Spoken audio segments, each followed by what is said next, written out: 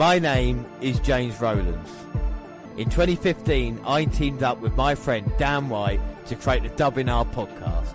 Since then, we have been giving you everything that's happened on the WWE Network. Now, in 2018, not only are we live for the Big Four events and every NXT takeover, but we celebrate 20 years since the birth of the Attitude Era. Plus, every month we'll bring you 205 Live, collections, new content, W pay-per-views and latest news on the WWE Network. Until we have watched everything, we are with you, and we are the WNR.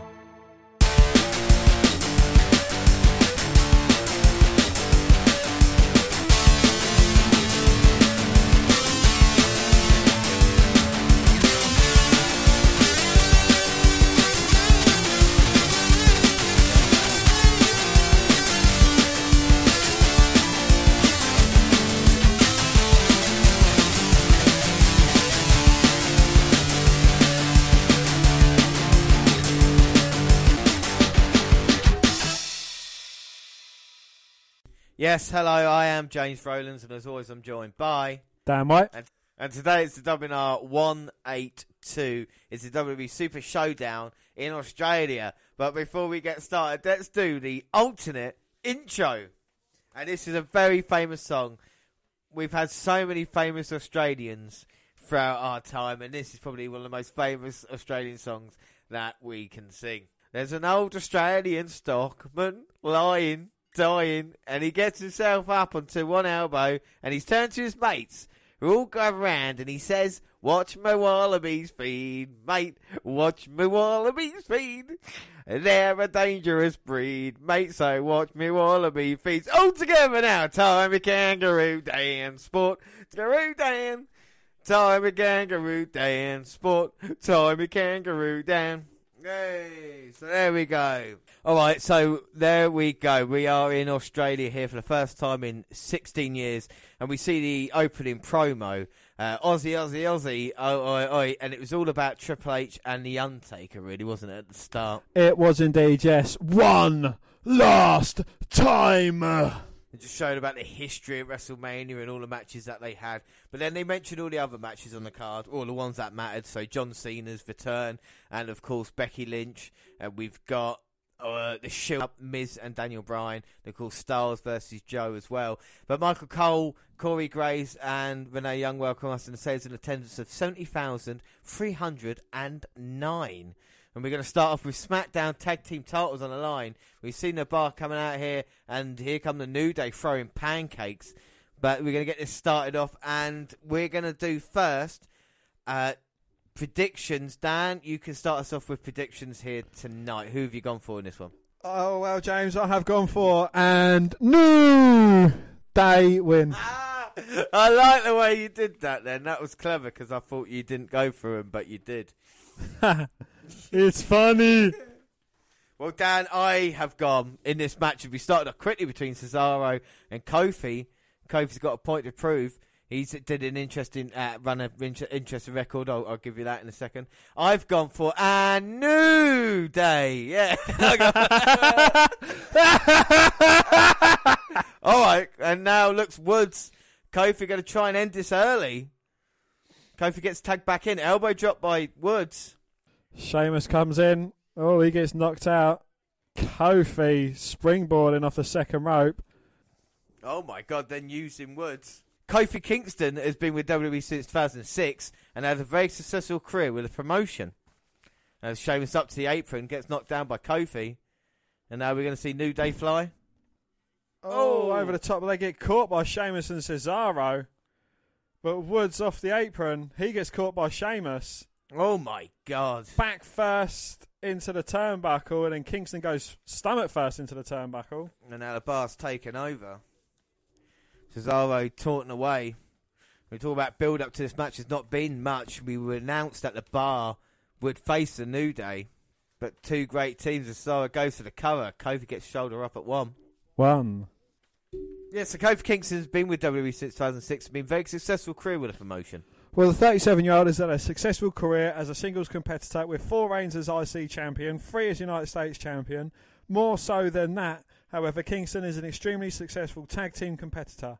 Kingston has won 8 tag team titles during his WWE tenure. Yeah, he might be getting worked over here, but most of them has come as a member of the New Day. When you combine all his days as tag team champion, Kingston is now the longest reigning tag champion in WWE history at 954 days.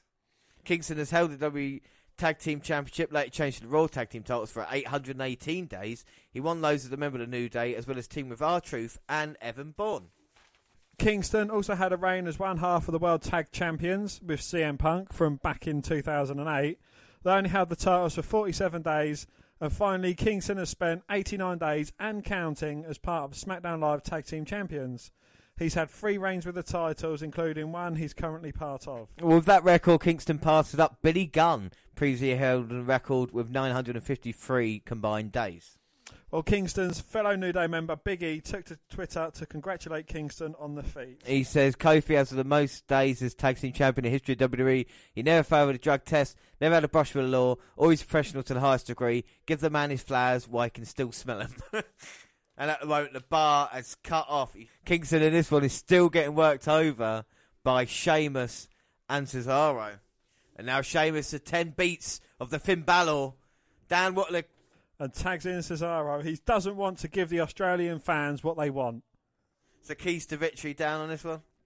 They need to get the pinfall for 3 seconds or a submission.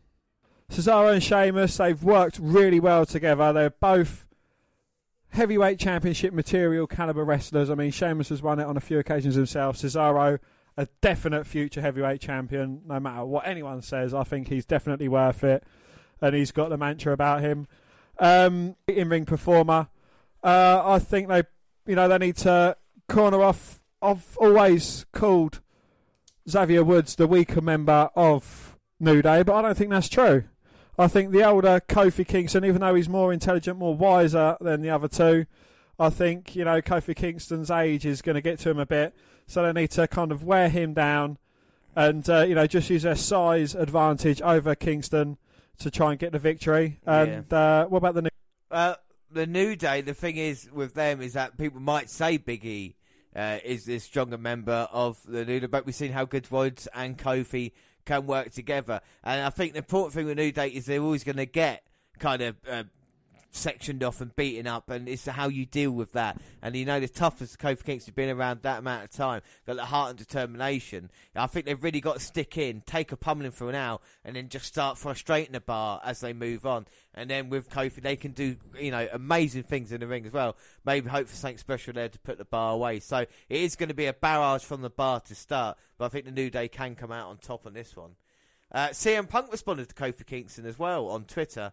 Not really, just put a picture of Tom Hardy and Mad Max just putting a thumb up and smiling.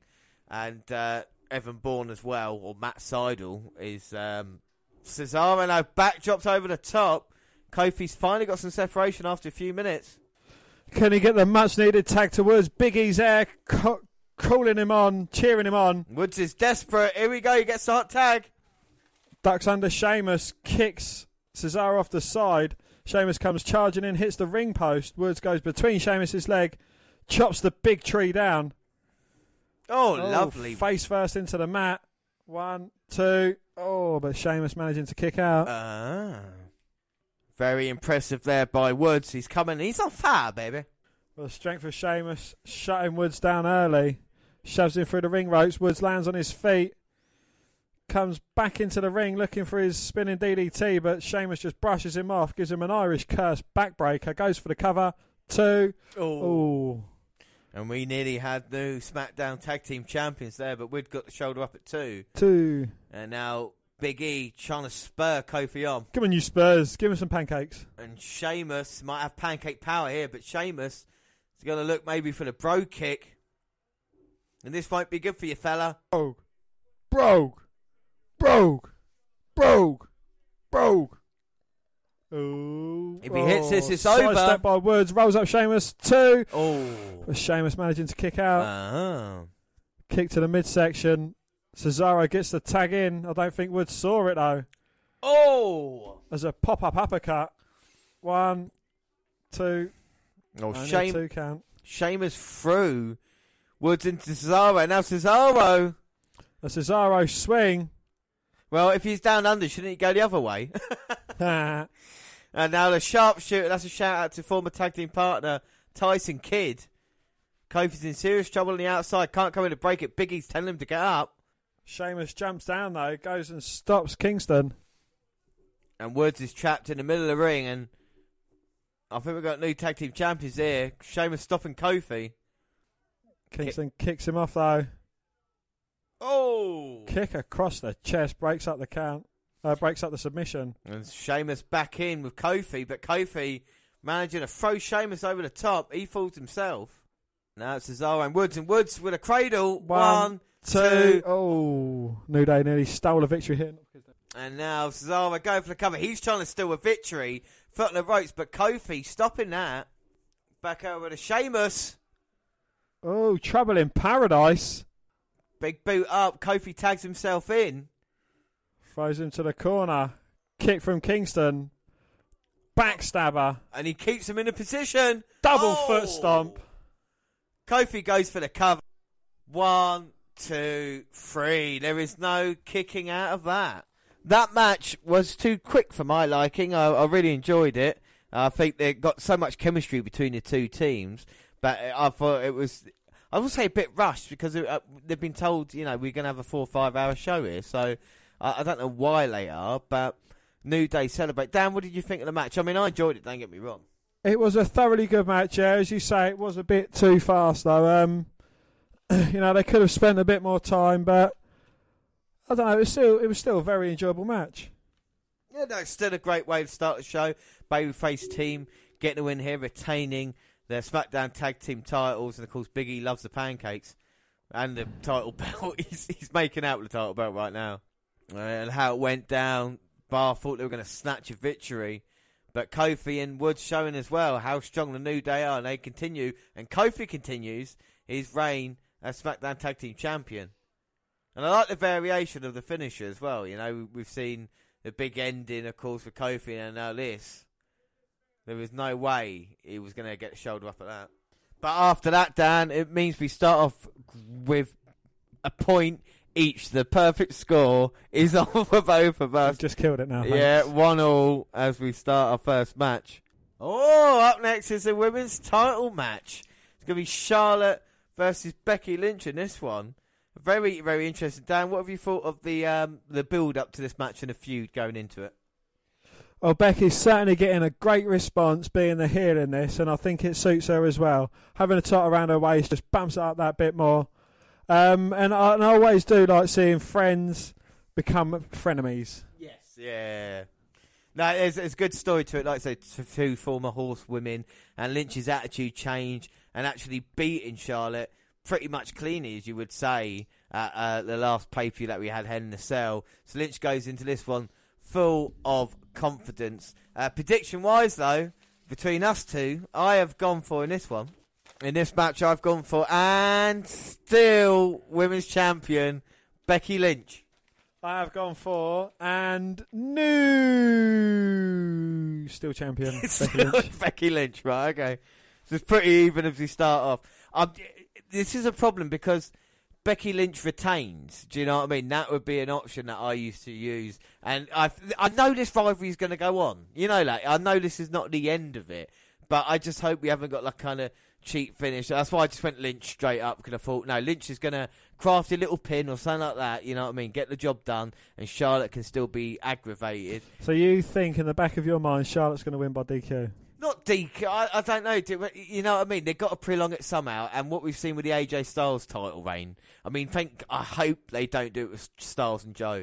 But, with Nakamura as well, the amount of kind of finishes like that, I don't think it makes any sense to do it. I mean, like Becky Lynch did at Hell in a Cell, catching her and rolling her up and stuff like that. I think it's a good idea.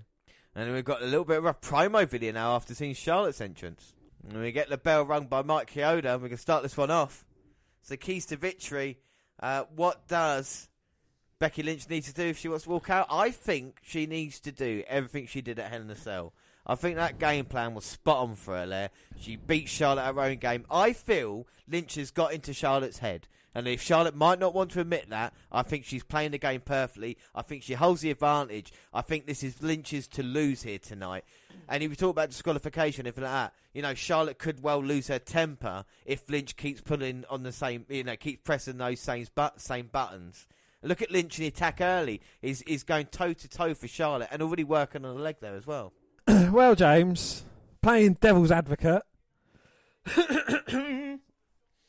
I think that Charlotte, in the back of her mind, knows Becky can't beat her one-on-one cleanly. She had to snatch a victory at Hell in a Cell. So, you know, if Becky's going to get decisive win with the disarmer or the Bexploder, then fair enough. But I think Charlotte knows that Becky can't quite cinch that in just yet over Charlotte. So Charlotte's got that bit of, you know, slight bit of confidence, slight of, you know, cockiness about her, thinking, well, you know, Becky Lynch had to snatch a win. She can't beat me decisively. So if I can just hit the figure eight, you know, or the natural selection or the spear or something like that, then, you know, I can maybe get this victory. You are right, but I feel with Lynch that she's in control of her own destiny here, and she just sends Charlotte into the ring post to the outside. Where, you know, we haven't seen this side of Lynch before. We kind of seen, you know, the smiler coming out here, greeting the fans, and now she realises, and this is a time in her career, she needs to go out and prove how good she is and not be in the limelight, not have the spotlight stolen by people like Charlotte or Banks or Bayley, and take it for herself. You know, this woman's the first ever SmackDown Women's Champion. We see her in NXT giving great performances as well. She deserves the spotlight, and I think that's what she wants to prove in this one against Charlotte. And with Charlotte, if she wants to be the top woman, like she says, she's got to do what her old man did. And, you know what I mean, to be the man, you've got to beat the man. And tonight, Charlotte has got to get the job done with Lynch. She's going to have challenges like this. Friends are going to turn on her throughout the years, you know. She's going to have her ups and downs. It's how you respond from it. Charlotte rolls back in, goes for the cover on Lynch. But Lynch managing to kick out. Charlotte responds with a chop of her own. Becky Lynch stuck in the second attempt, though. Catching her head scissors takedown straight into the disarmer. Oh, this could be it. Right in the middle of the ring, Charlotte's got nowhere to go. And you know, we're questioning if that disarmer can finish off Charlotte. I think Charlotte will roll over her arm broken and tapping out to Lynch at the moment. I think you're right about that. But Lynch goes straight for the fingers, wrenching them back. Well, she must be watching a bit of Pete Dunne to get the job done in this one. And he's passed over 500 days now as WUK champion, bless him. So he must be doing something right. Charlotte managing to, I say escape, get back to her feet. Sidewalk slam from Flair. Woo! Folds up Becky with a back suplex, though. And Lynch in a little bit of trouble. Charlotte's got some separation now. Lynch has been on her. Like white on rice. Oh, and Charlotte draping Becky's leg over the second rope and dropping the knee to the back of it. And that was Becky Lynch's mistake. She backed Charlotte up into the corner, went for the kick. Charlotte had it scouted. And Charlotte targeting the legs as well. She's going to try and weaken her up for the figure eight. And now she's hitting the Flair chops and going down to the leg again. I think these two have definitely got more aggressive weeks. It's more personal. It's not just for a title. It's former friends going against each other. Lynch trying the Bexploder, but Charlotte blocking it. It's one of her own. Well, that was impressive by Charlotte powering her up. But she had it taken out of her. You can see it in the face. And as I say that, she nips right back up. Lynch sending Charlotte head first into the second turnbuckle, though. That's what we're talking about. They know each other so well. As Lynch is on the second now. Climbing up. Hands first. Taking out Charlotte. Goes for the cover, but Charlotte managed to get the shot up at 2. Looking to put her away again with a disarmer.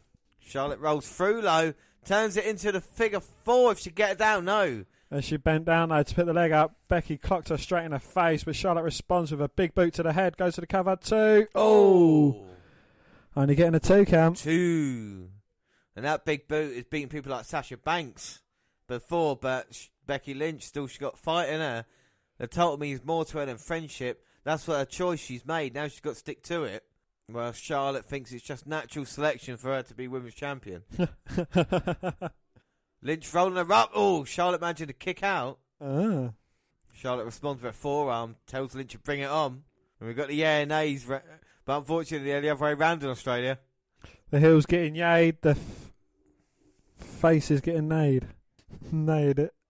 And this is an all-out war between these two, and Lynch getting the upper hand, just bouncing her shoulder off bouncing an elbow off Flair's head. Headbutt Charlotte. But Charlotte bounces back with a spear. Oh! Only getting a 2 count, though. 2. Well, vicious offense by Lynch, but Charlotte saving her maybe best till last. Neely's not close enough. Flair. Woo! Yeah, jet lag. Well, they both suffer from it, don't they? So they're both at internal bleeding disadvantage. Mm-hmm. Yeah, jet lag. That's called a period. Jet lag might be to blame for these two women at the moment. Lynch is down. Charlotte's going to go up. She's going to look for the moonsault. Oh! Lynch had her knees up in time, though. Rolls through with a cover. 1, 2. Oh, nearly stole another victory. Step up into Guri, though, for Becky. Well, Lynch is taking her time to get up to the top. She's going to come down hard on Charlotte. Leg drop. Charlotte moves. And that leg that's already been worked on gets hurt again. Big boot to the face again. And this time she's not going to go for the pin. She's going to grab the legs. Oh, my God. Turns her around. Got the Boston Crab in. And was that a tap by Lynch? No, she's crawling for the bottom rope. She looked like she's popping out that top then with Charlotte. James, it's not all about boobs and looks and that, you know. Well, she took time off to get it done.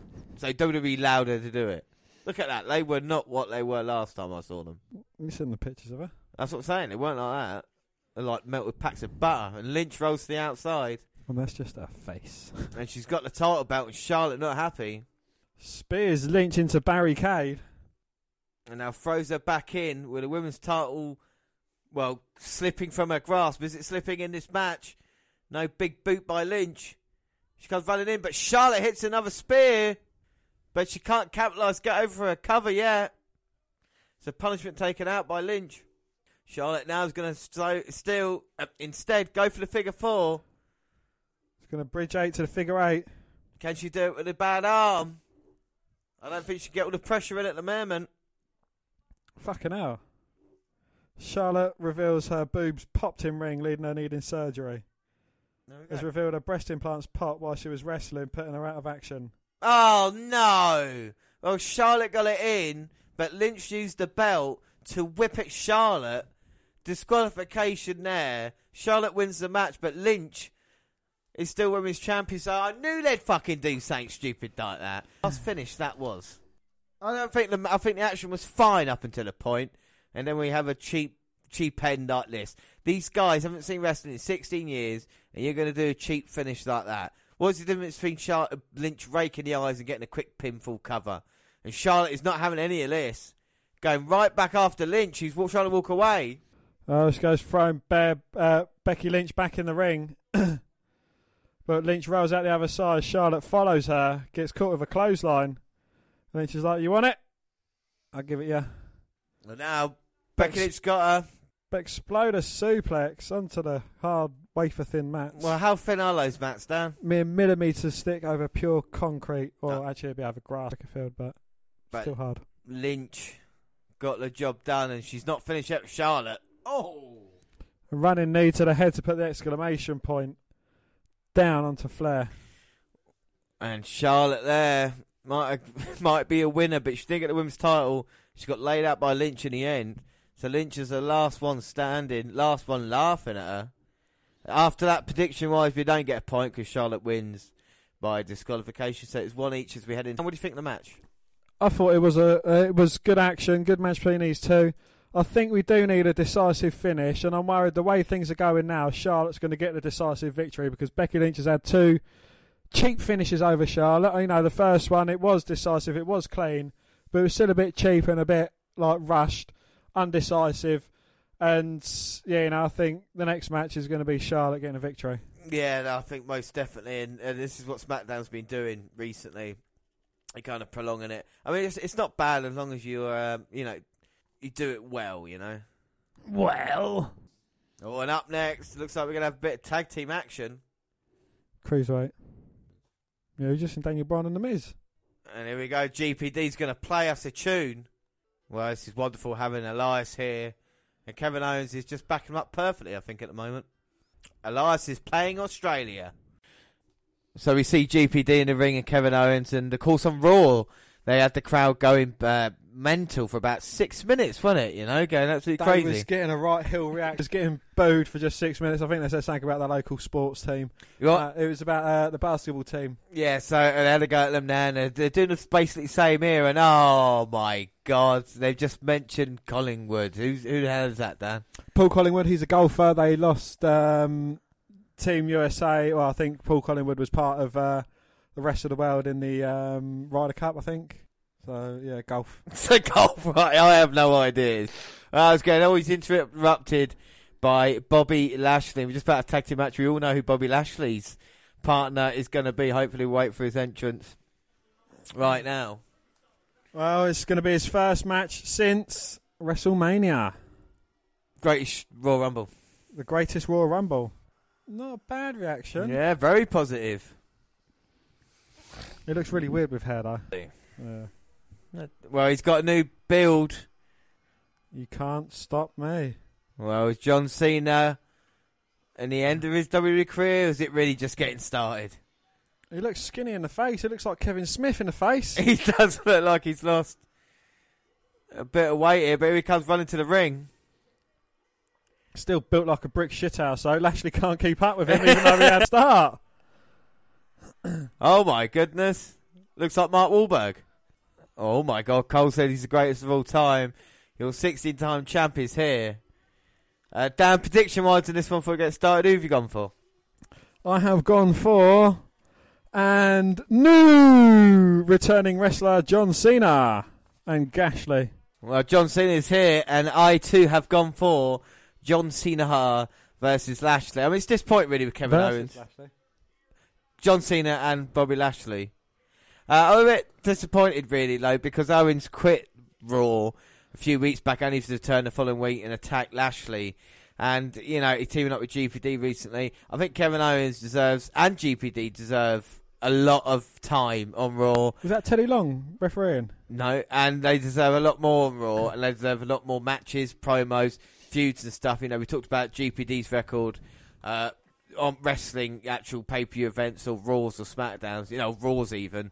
And I think it's the same here, you know. And Bobby Lashley is still not sure what to do with him as we approach this match. So these four guys, is it an interesting matchup? You know, are you excited for it, Dan? I am, yes. I'm excited to see what GPD and Kevin Owens can bring to it.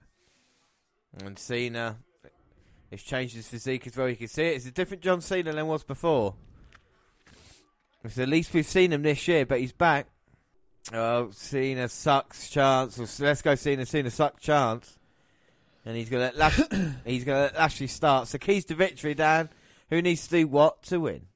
Well, they need to avoid Super Cena. I think the heels need to use their wily tenacities. I mean, you know, both of these heels, GPD and Owens, they can win matches by hook or by crook, and I think that's what they should, you know, do against these two unstoppable behemoths. Well, it's an interesting matchup for Lashley and Cena to go against these two guys. I will think that it'll probably be Owens to get the loss. I think there's a lot you can do with Elias. But what about Lashley? What about Lashley turning on John Cena or something like that? Would that be an interesting look at it, you know, down the road? Potentially, yeah, you know, a Bobby Lashley heel turn. He was a heel in Impact Wrestling. But let's not forget, on Kevin Owens' first night in WWE, who did he defeat? Defeated John Cena. Exactly, so Owens knows what it takes. And this is the thing, Bobby Lashley, I don't think, has been all that since coming back, but I think it's a case of not knowing what to do. And with Elias, I think he's great. You know, I haven't got a problem with Elias. In NXT, he was there, didn't really go anywhere. And now he's come to WWE. I don't know if that was a little bit of a botch then. I think Bobby Lashley was looking for the jump over the top, but GPD just stopped. But yeah, you know, is Leo Rush in Bobby Lashley's corner the right move? No, I don't think it is. And I think it's like EAOP with Drake Maverick. My problem with it is that Leo Rush is a heel on 205 Live, yet a good guy on Raw, and with Drake Maverick it's the other way around. It's like, well, if you want people to watch all your programs, isn't that going to be a little bit confusing? Yeah, I've got no problem with it happening, but I don't think then he should be on 205 Live, or the character should be a face as well, you know. And I think Lashley does need someone in his corner, but I don't know about Leo Rush. I wouldn't have minded Paul Heyman, or someone like that. But there's not a lot of great mic people around still, Owens gets a tag in, and he's had wars with Lashley in the past. Swinging neck breaker from Lashley to Owens, though.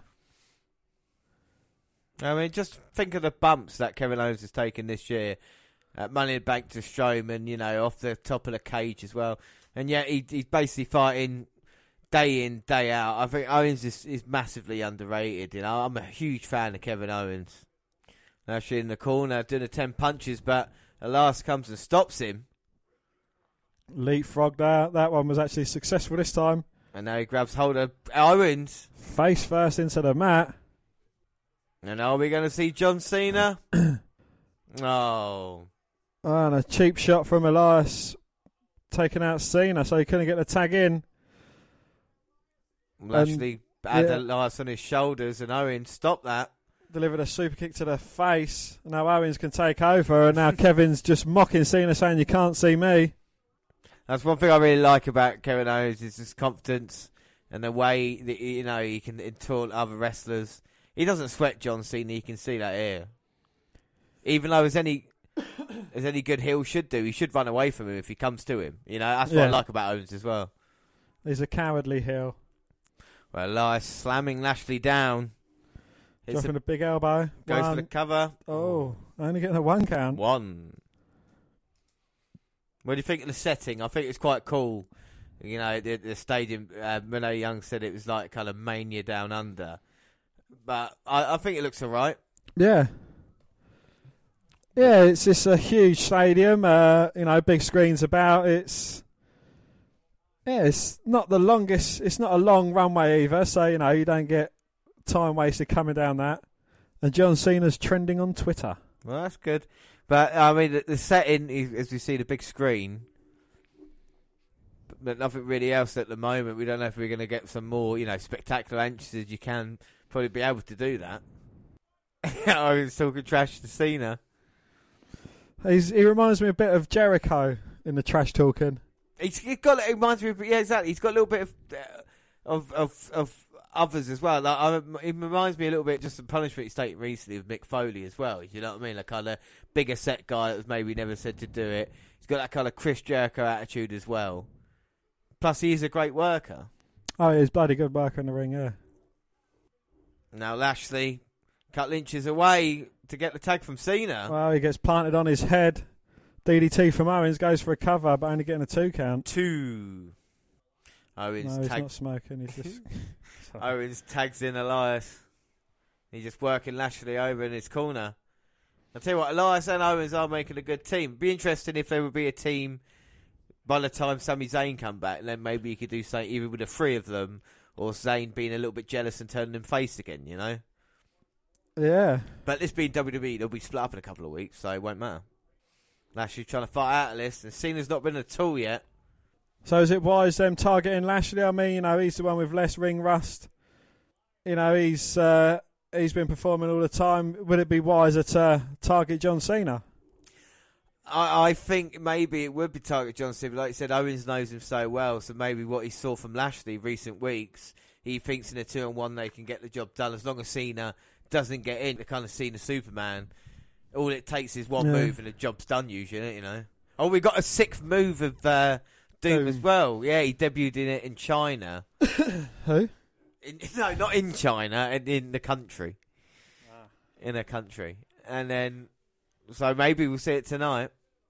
No, alive. So for the lesser knowledge fans, what are the 5 current moves of Doom? Well, Owens a frog splash. Goes for the cover. 1, 2. Oh, Lashley managing to kick out. Right, it's 5 moves that he does. 5 knuckle shuffle. FU. That one where he picks them up and slams them down. Leg drop off the top. And the STFU. Even a Jericho ask him. Owens with a front face lock on Lashley. There's one way to stop the momentum of Cena, and that's not let him in. And it is perfect at the moment. Lashley trying to get to his feet. Spine buster though, plants Owens. The spine on the pine. Owens is rocked. And can Lashley get a tag to John Cena? The great one. The super one. Cena's in! A great reception as well to him coming. Shoulder tackle. Picks him up. Slams him down. That's you two can't moves. see me. Yeah, third move. So it's shoulder block rather than leg drop. 5-knuckle shuffle. Elias in trouble.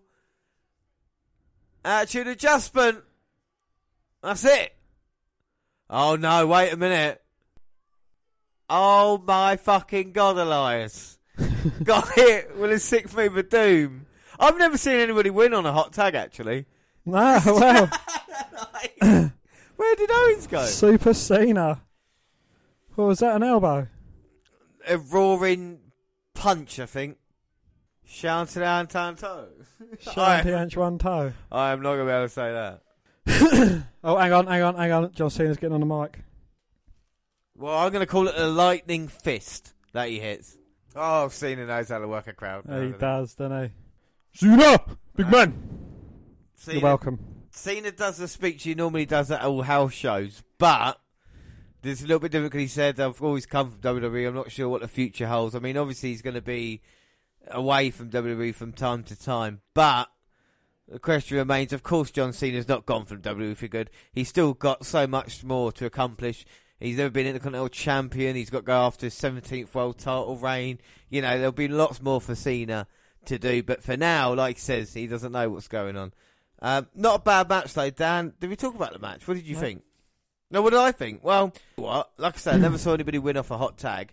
So that's what I was like, oh, okay, right, we're going to finish it like that. Cena was barely involved. I think it was like a Raw tag match, if you know what I mean. Would have been out of place. It was indeed, yeah. It's a good return for Cena. Cena looked well. It's good to see his 6th move of doom. Yeah.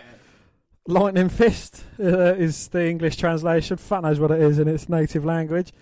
But it was a good fun match. It was a good breaker, and I'm sure John Cena earned a few $1,000 for that. Yeah, without a doubt. We see Naomi following some roses. So after that, prediction-wise, we both get a point. And we move on to 2 points all. 2.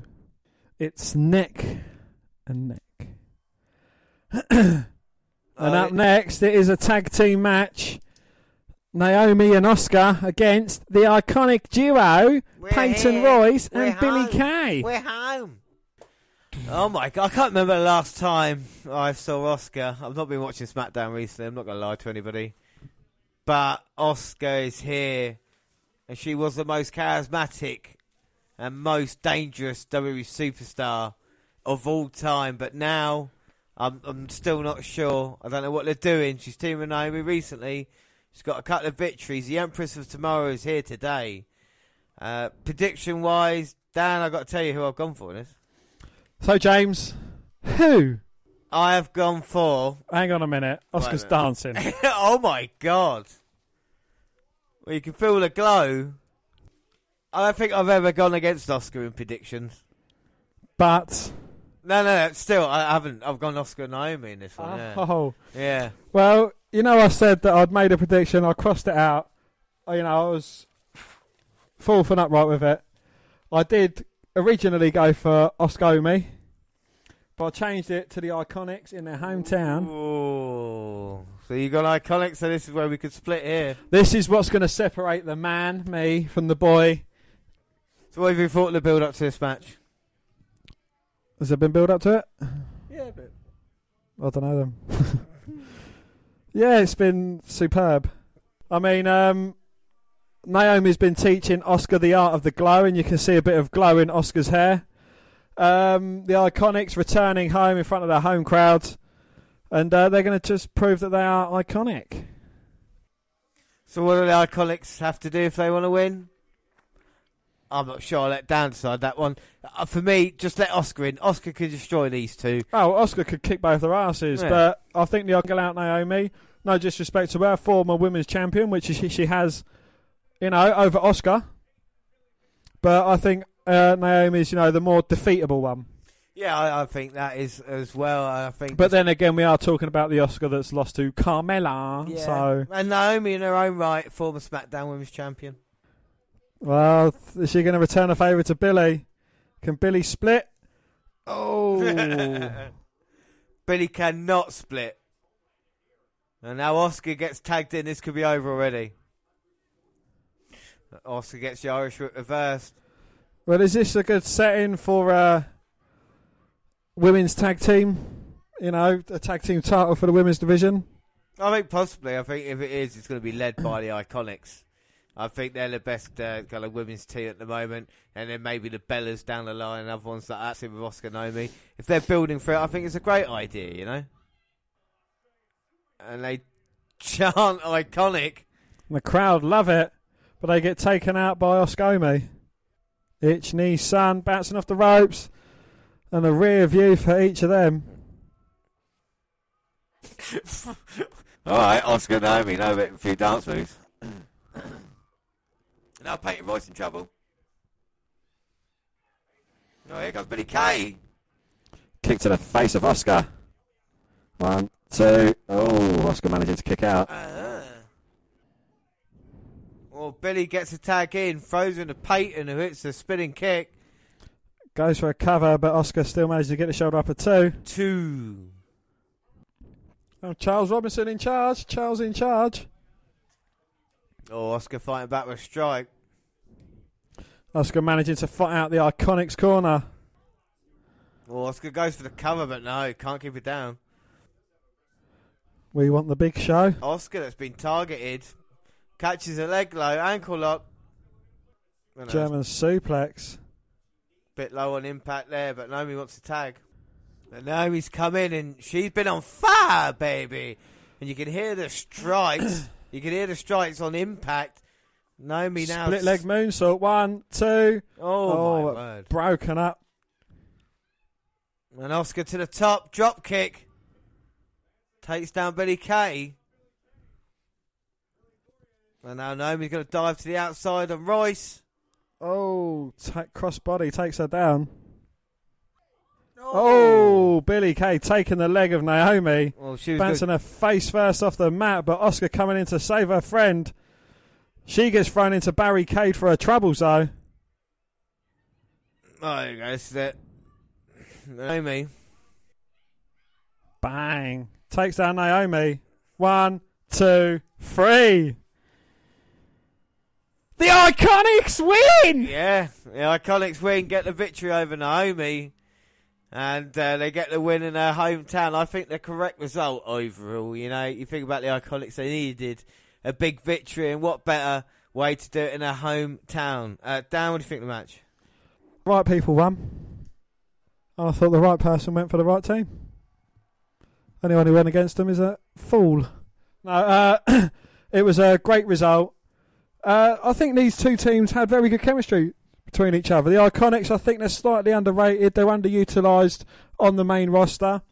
I'm not sure what the fuck is going on with Oscar. I think, you know, she's slipped majorly down further than she should have gone. Yeah, no, I agree with you. And it is a bit disappointing, you know, because of how bright Oscar was. And I never go against Oscar in predictions. I've got to learn myself.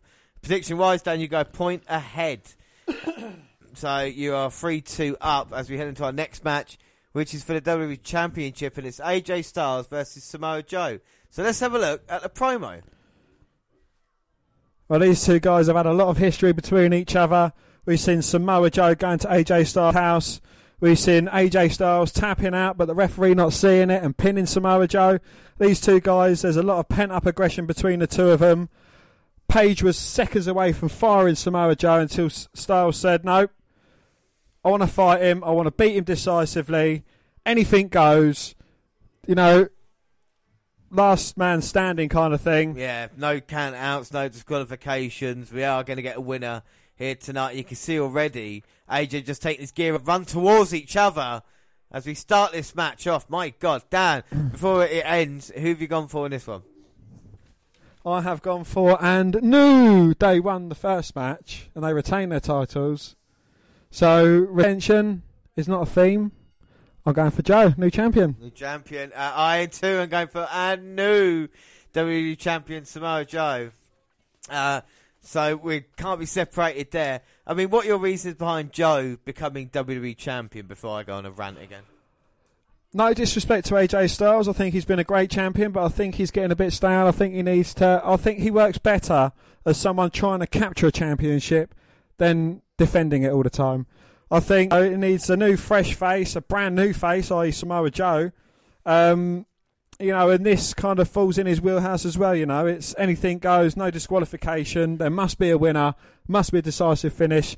And I think that's where Joe's going to come into light. He's going to use any means necessary to beat AJ Styles and, capture his first championship. Yeah, I mean, after watching him on WWE Chronicle talking about the feuds that him and Styles were having on the way to SummerSlam, you're hoping for Joe to finally become champion and, get to where I think he deserves to be, I think tonight is a great opportunity for him. These men have started really hot. Styles just got thrown over the announce table, but as you know, he just jumped straight back up again on the attack for Joe.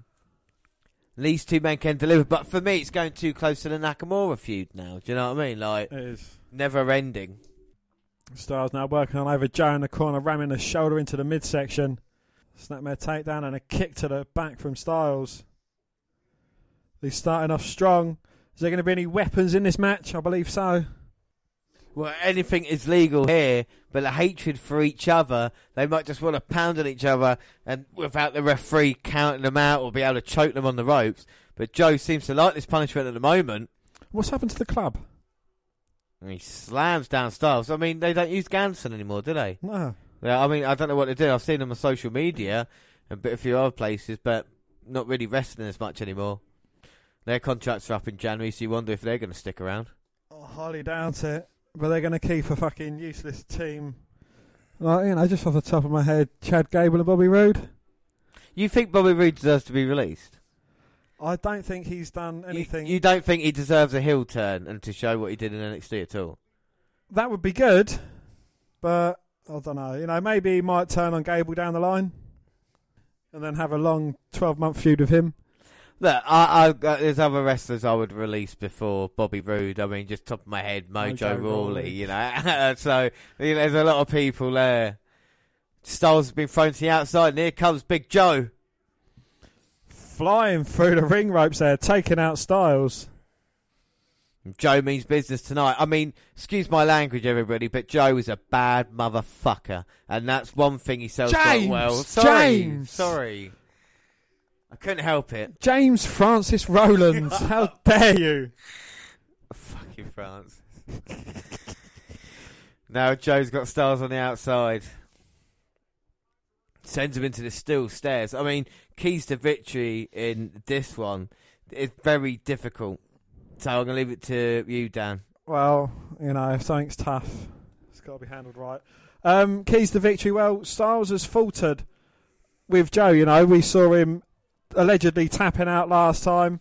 We saw him getting himself intentionally disqualified the match before that. So, Styles, I think he needs a decisive victory over Samoa Joe to prove to not only everyone in the attendance and us, but to himself. Yes. To be a legitimate champion, you've got to get decisive victory. So, keys to victory, Styles, I think he needs to do things the correct way. I think he needs to finish Samoa Joe once and for all, potentially ending this feud, which has been lackluster at best. He has been underwhelming, yeah.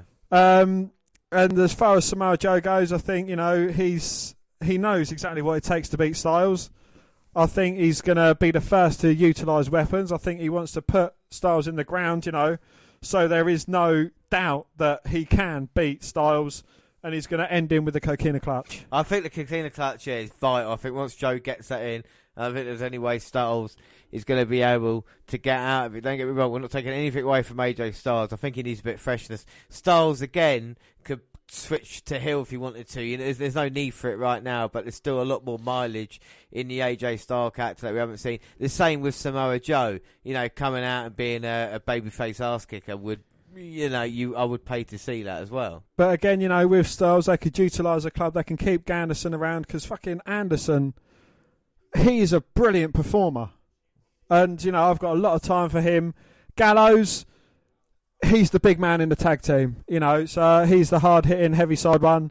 Turnstiles heel bring the club with him, and you got yourself a formidable force, potentially going against a few other 3-man teams down the line. Well, even a 3-man team, or make it a 4-man team. What the fuck is Finn Balor doing on Raw at the moment? Bring him across. Styles and Balor teaming up for the tag team titles would be pretty good, to see. And then you can have the eventual turn each other. You can have the club together, whatever. But again, we've not seen two potential champions being in a tag team together. We haven't seen them winning the titles together for ages. No, exactly. Yeah. They've always turned into a tag team, i.e. the Bar, but not like the one-man power trip and things like that. Teams that aren't tag teams. John Cena and Michaels, I think they was champions before going into WrestleMania 23. Yeah, that's true. Yeah. So it's been a while, but there's always stuff you can do to kind of freshen up the product that you haven't done for a long time. For me, SmackDown and Raw seems very repetitive, week in, week out. It's like this one is same with the Nakamura feud that it went over pay-per-view, went from pay-per-view to pay-per-view, not having proper finishes, and you got bored. The same with, the other match we've seen, like Lynch versus Charlotte tonight. That's going to carry on in the feud. But they've also been underwhelming as well. And you've got two wrestlers the calibre of Styles and Nakamura. They should be having explosive matches. And again, with these two guys, we know they can go hell for leather at each other. And there's a question. It's a question why they're not. Are they being told to maybe don't go all out because we've got matches after you, so you can't do certain things and that? I mean, I'm just not sure. And you've got people like Daniel Bryan and The Miz that could be interjected into this. Which one of them will be? We've got a number one contendership match coming up. Add Daniel Bryan, Styles, and fucking Joe together, and you're looking at what is a classic on paper. So I don't understand what is happening at the moment. And even this match now, which started off with a lot of fire and aggression, has just kind of slowly petered out. And you can see the crowd a little bit quiet. Joe's just taking control. But Joe, before he was inevitably injured, he was suited up. I thought he was going to join the corporation with Triple H, and I thought that would have been a good move for him, being Triple H is heavy. And, nah. Well, Joe's been unfortunate, hasn't he, to miss out on the past couple of WrestleManias. He's scheduled to maybe face John Cena at last WrestleMania. But he has main event in the past 2 SummerSlams as well. I say main event, it's been in championship matches. So I think Joe, as long as he keeps injury free, I think there's no way he can't not be WWE champion. I just don't understand why they're not pulling the trigger. Why are they going to get Styles to break CM Punk's record? Is that more important than actually what's going on with the product right now? That is very true. But again, if it's a Healy type character, they go on about how many days they've done. I know. With Styles, which is, yeah. But that's what they did. That's why they did it with everything. That's why Randy Orton won the world title, because they didn't want Lesnar to be youngest champion, And that's why the Divas title. That's why it was held on for that amount of time, because AJ had it originally. Styles now back in it, showing a bit of fire. Going for what's that? A spinning crossbody. Second rope. Dragon. Yes. Well, there we go. That's it. Second rope reverse DDT. Goes for the cover, but only getting a 2 count. 2. But again, do you think this is really disrespectful for the WWE Championship to be defended like halfway through the card? It's disgusting. Yeah, and we mentioned it as well, that the WWE Championship has not main evented the pay-per-view since the Universal title has come around. The Intercontinental title has main evented it. Why hasn't the WWE? I really don't know. I don't know why. For SmackDown, they're getting treated like this, because in a year's time, when they move to Fox, they're going to be the A show, so maybe they are waiting. But I think the WWE title needs to be as important or more important than the Universal Championship at the moment, especially when it's not getting defended all the time. Yeah. And it's not Roman Reigns' fault; it's Vince McMahon's fault, because he sees Reigns as a guy. He's got to put him in the position, and it's exactly what happened when CM Punk had the title reign. John Cena was main event the pay-per-views, and he was going middle of the card versus people like Daniel Bryan. Manchester, and Styles now showing a little bit of comeback. Well, Samoa Joe, he had a bit of a flurry of his own, done the movement well. AJ Styles into the corner, turned him inside out with a clothesline, had a near pinfall. Styles come back with a flurry of his own, but Joe with a scoop power slam, taking down Styles but Styles just managing to kick out. Okay, we've mentioned it again before, but the Universal Championship, is it what it should be now? Because, we was a bit concerned about it. Was it going to pick up? Was it going to be what it should be? I have a World Heavyweight Championship, then a Universal Championship, but I can understand why WWE have done it. Even now, a couple of years after it's happened, yes, it's a world title. Now I'm going to have to, WWE title, I'm going to have to deal with it. But for me, the WWE title, Championship, the belt, it's still more important than the Universal title. I don't know what you think. Yeah. For me, it's always going to be that way because of the kind of rich history. And I think with a world title, you could have done that as well and talked about, this dates back from the NWA, WCW and stuff like that. But obviously, Universal brand, what WWE are all about. So, and we're in Australia, so, maybe it makes sense that the Universal title's not being defended here tonight. I don't know.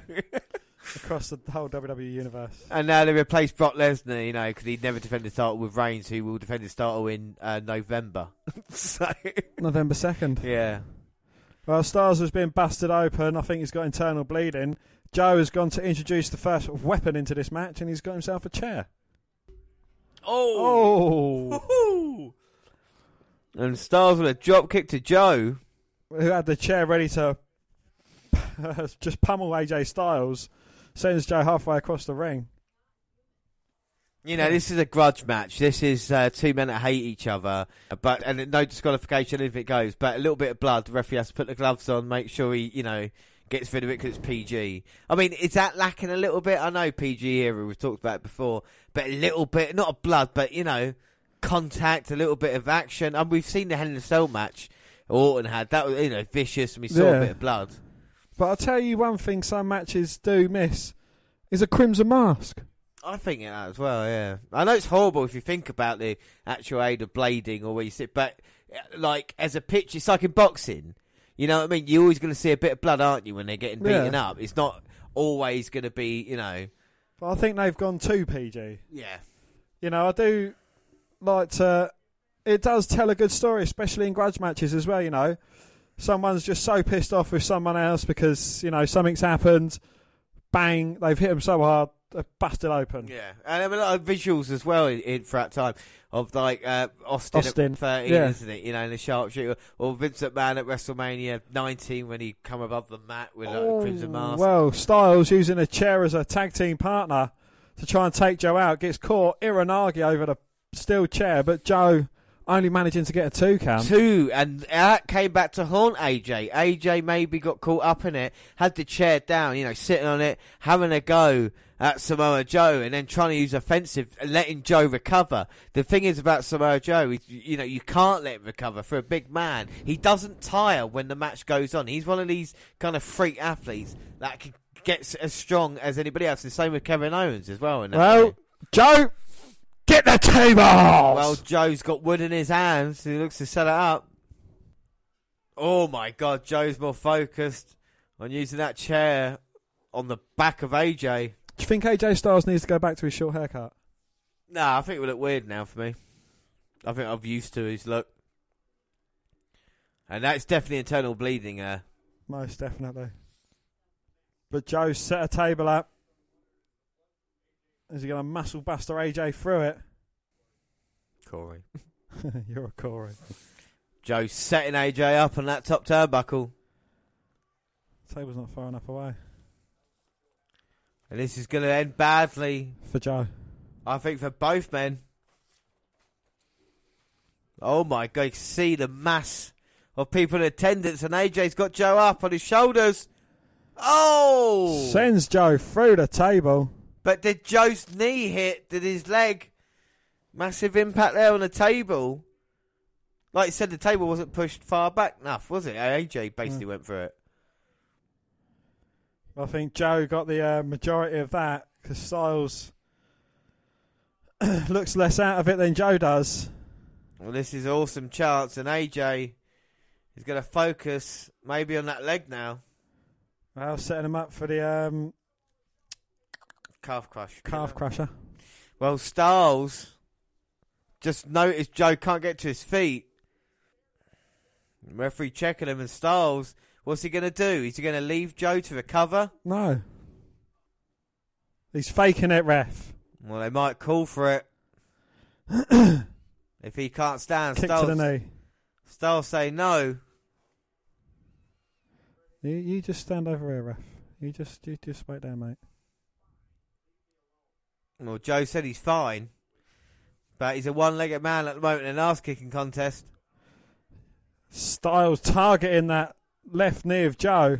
Oh, my God. This is an assault. This is payback for everything he said about the family. Daddy's home. Everything he said about his children. Oh, my God. Works on the leg some more. Great intelligence by Styles, and now he smells blood.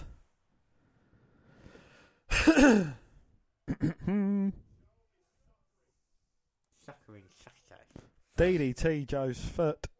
He did though. He did that, didn't he? Oh my God, AJ's rolled into it. He's nearly got it locked in, but Joe's turned it round. Complete the clutch. And now he's on his side, intelligently on his side, so he can't get pinned from it. And he's got Styles, and I said as soon as he got this in, this is over. But his leg, he couldn't get the proper leg lock to it. Styles gets to the bottom rope. Referee's not calling for a break though because he doesn't need to. Anything goes, and Styles escapes to the outside. Oh! Joe caught with a huge kick to the face. Yeah, we're getting a WWE title match before the number one contendership match. Important. It's more important to be number one contender. Well, it's good to know who you're going for, who you're going to be potentially facing in match. I suppose so, but AJ now looking to maybe finish this off, forearm to Joe. Hangs him up on the top rope. And Joe just drops with a thud. Well, it's because he's fat. No, because he's taking so much punishment, you fattest. No, you're fattest. Ah. Set him up, knock him down. And our Styles got no remorse at all. Going to look for that 450. Bang, onto the knee as well. Very clever by Styles. We've seen him DDT and 450 a leg today. You imagine that? What else?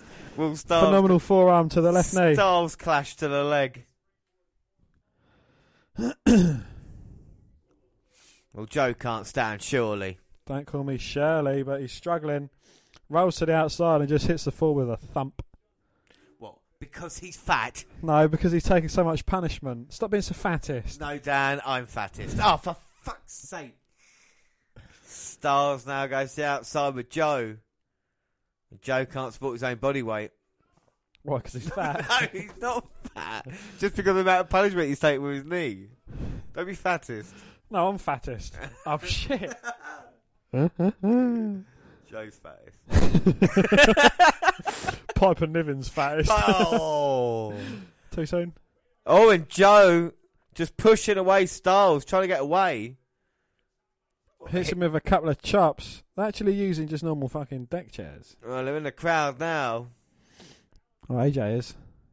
I'd sweep his legs out from behind. Here comes Styles. Phenomenal forearm. Off barricade. It's not a Falls Count Anywhere match, though. But he doesn't even look for a pin. Joe's out. Joe's gone. Juggernaut Joe. I thought it was starting at 7, but that's the American time, isn't it? Yeah. So when I woke up at 7, I was like, shall I? And I was like, no. And I was like, oh, Formula 1. Bang. All Styles throws in the dead weight of Joe. Well, because he's fat. No. Because of the amount of punishment he's taking on the outside. Don't be fattest. No, you're fattest. No, for fuck's sake. And now Styles going to go again. Phenomenal forearm to the knee. It looks like Joe don't want none. Oh, Duck Sun catches him. Coquina clutch. Can he drop it and wrap the legs round? Well, the legs are taking so much punishment. Styles backing up in the corner, struggling, wrestling with the fact he might be losing the WWE title. He's going to be losing consciousness as well. Oh, Exploder suplex while he had his God. Coquina clutch locked in. One, two, oh. That's sitting higher than the fucking championship match. That's going to be main event, isn't it? Yeah, Buddy Murphy's main event. Oh my God, Styles managing to kick out. And Joe now setting AJ up. Muscle Buster, if he hits this, this is over. Styles with the backside though. Joe couldn't hold the weight of Styles. Gonna roll him up. 1, 2. Joe turns it round. Coquina clutch. Can't lock the legs round though. And Styles struggling to fight. Turns it round. 1, 2. Oh, no. in the hold. Oh my God, that's beautiful. But AJ's gonna pick the leg. Transition in there. Trying to get the calf crusher in. And if he can get it in, this might be over. Joe's got some tree trunks. Styles has got it now. Oh my God. Joe in all sorts of trouble. Leg injured.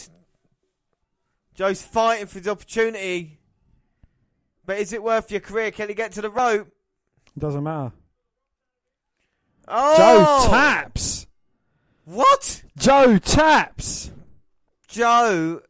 Oh my God. AJ Styles has beaten Samoa Joe by submission. Oh, I didn't see that coming, I tell you that. Dan, what do you think of the match? I thought it's one of their better matches. This one seemed more personal. It seemed like it had more fight to it. It kind of fizzled out towards, the early part of the middle, but it picked up again, and I don't know, they didn't really utilise the anything goes. Yeah. And I think they should have utilised that more, especially made it a bit more personal. But it wasn't a terrible match. No, it wasn't. We had a couple of spots with it, the chairs and stuff like that as well. So, I mean, it was interesting enough. It was okay. It's a bit of a surprise finish with a submission. Points-wise, Dan, we both get no points. So you go 4-3.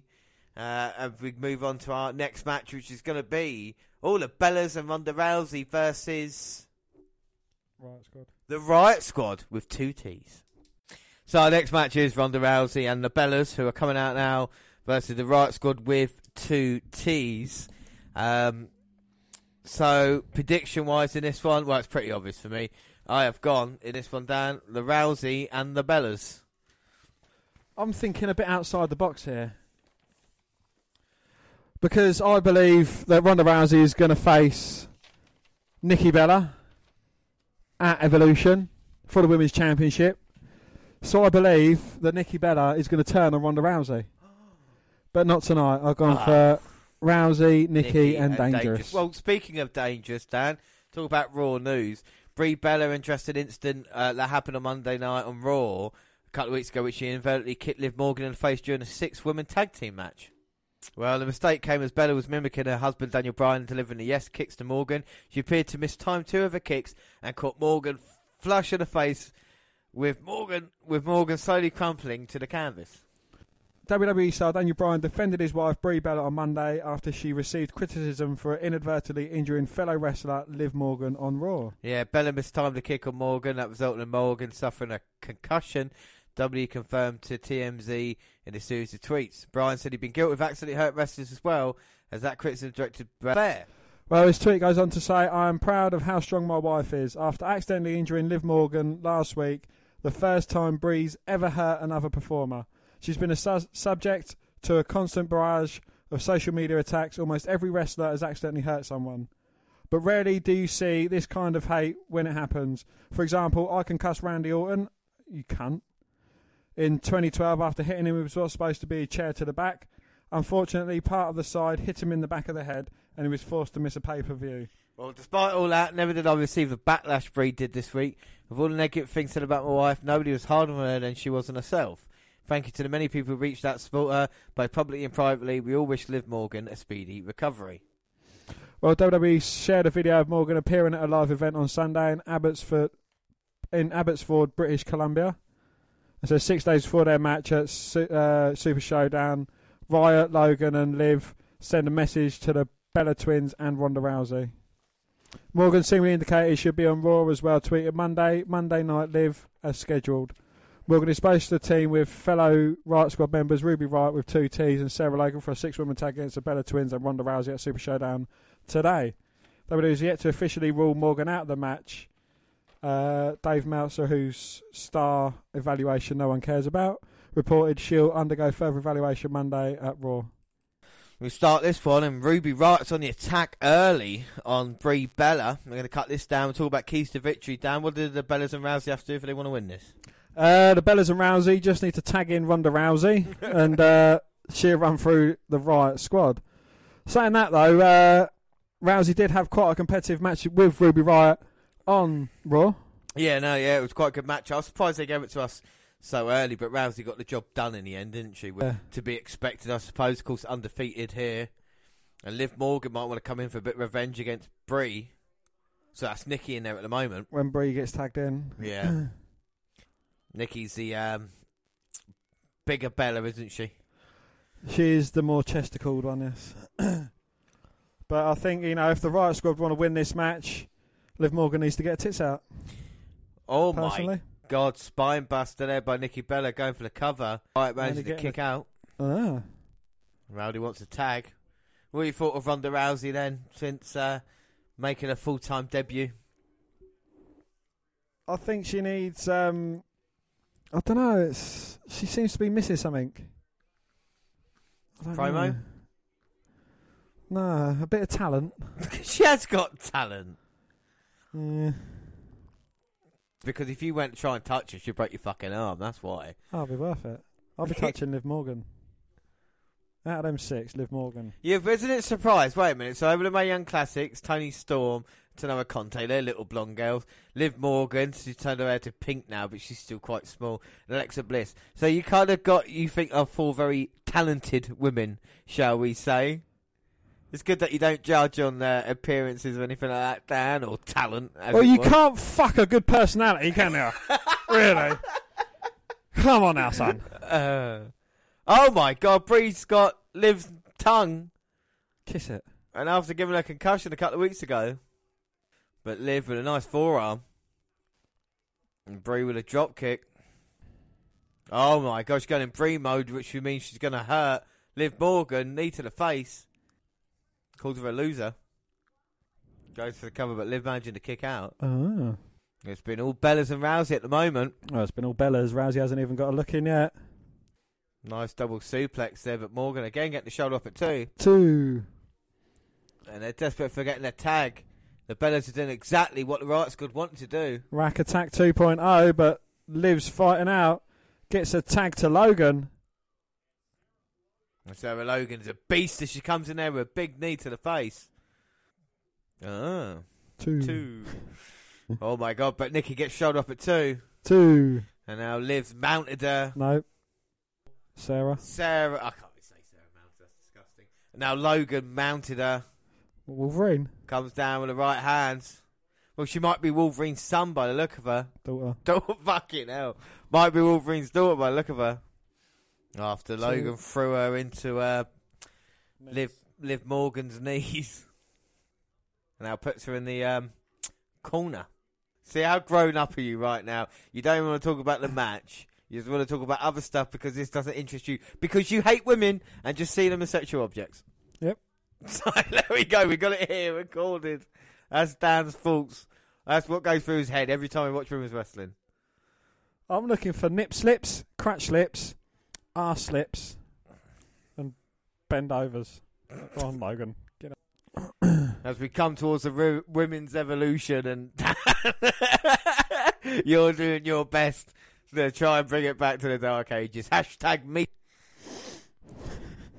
You'd love it if you got touched. And now it's been Nikki managing to fight out from Sarah Logan's clutches. From a what? Clutches. Oh, Come on, James, get your fucking mind out the gutter, you sick, perverted fuck. It's not all about sex, you know. Oh, and Logan is mocking Rousey, but she gets rolled up by Nikki, but managing to kick out. And very intelligently, Logan gets in between Rousey and Nikki. Well, he's saying she's not intelligent, and it's very intelligent that she's doing it. Maybe she just knows to do it. What, she's stupid because she's a woman, is she, Dan? You fucking pervert. Yeah, you're sexist. You're womanist. I'm still trying to figure out what any of these 6 women are doing that far away from the fucking... Why do women wear watches? Why do women don't wear watches? Why? Because there's a clock on the oven, isn't there? Fucking hell. Well, have women got small feet? Why? So they can get close to the sink.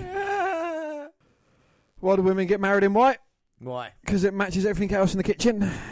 What did you tell a woman with 2 black eyes? Nothing, you've already told her twice. No, she would have been told. Yeah. A door, a table, a fist. Nikki got some separation from Sarah Logan, but great teaming by the Riot Squad, stopping her from getting tagged to to Brie. Now she's pushed off Sarah Logan. Well, and Rousey's there. Liv took out Rousey, but Rousey's got in now. Logan's going right towards her. She's not backing down, but she's back down on the mat. And again. Oh, here comes Liv and Rousey. Flips her over. Slams her down. Yeah, here comes Ruby Ruby's Riott. turn. Oh. She gets dropped as well. And Rousey means business. Got Logan. Flips her over. And now getting ready. And oh my God. Rousey going absolutely crazy. Using illegal strikes.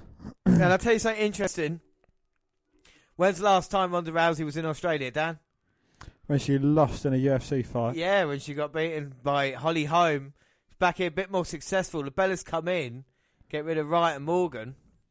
That was Brie. Brie sent into the ring post. Nikki sent into Barry Caber, gets her foot up. Oh, and returns a favour to Ruby Riott. Uh-oh, Rousey's got the arm of Sarah Logan. Liv in though. Breaks it up. I suppose you only live twice. And now she's asking Logan if she's alright. And now Liv and Sarah Logan double teaming Ronda. Uh-oh. She's not having it. She's got both women now. Oh. Slams them both down. And now she's got the arm. Oh, she's got them double stacked. No, she's not. She's got both arms. And now arm breakers. They tap out. Both women tap. Dual submission by Rousey. We talked about Joe earlier. Rousey is a bad motherfucker. Dan? You're a cunt. James likes kids. Dan, what do you think of the match? I thought it was quite impressive. It made Ronda Rousey look really fucking strong. It made Sarah Logan and Liv look a bit weak, but I'm sure they'll be able to recover from that. Yeah, you know, there's not really a bad word to say about this match. I think it was right on the money, right on the nose. Does exactly what it says on the tin. Exactly. Shorten's what we needed, you know. Not a bad match at all. And Rousey looks like a killer. But our next match is going to be very important because it is for the Cruiserweight title. My man, Buddy Murphy, in his hometown. Here he comes draped with the Australian flag.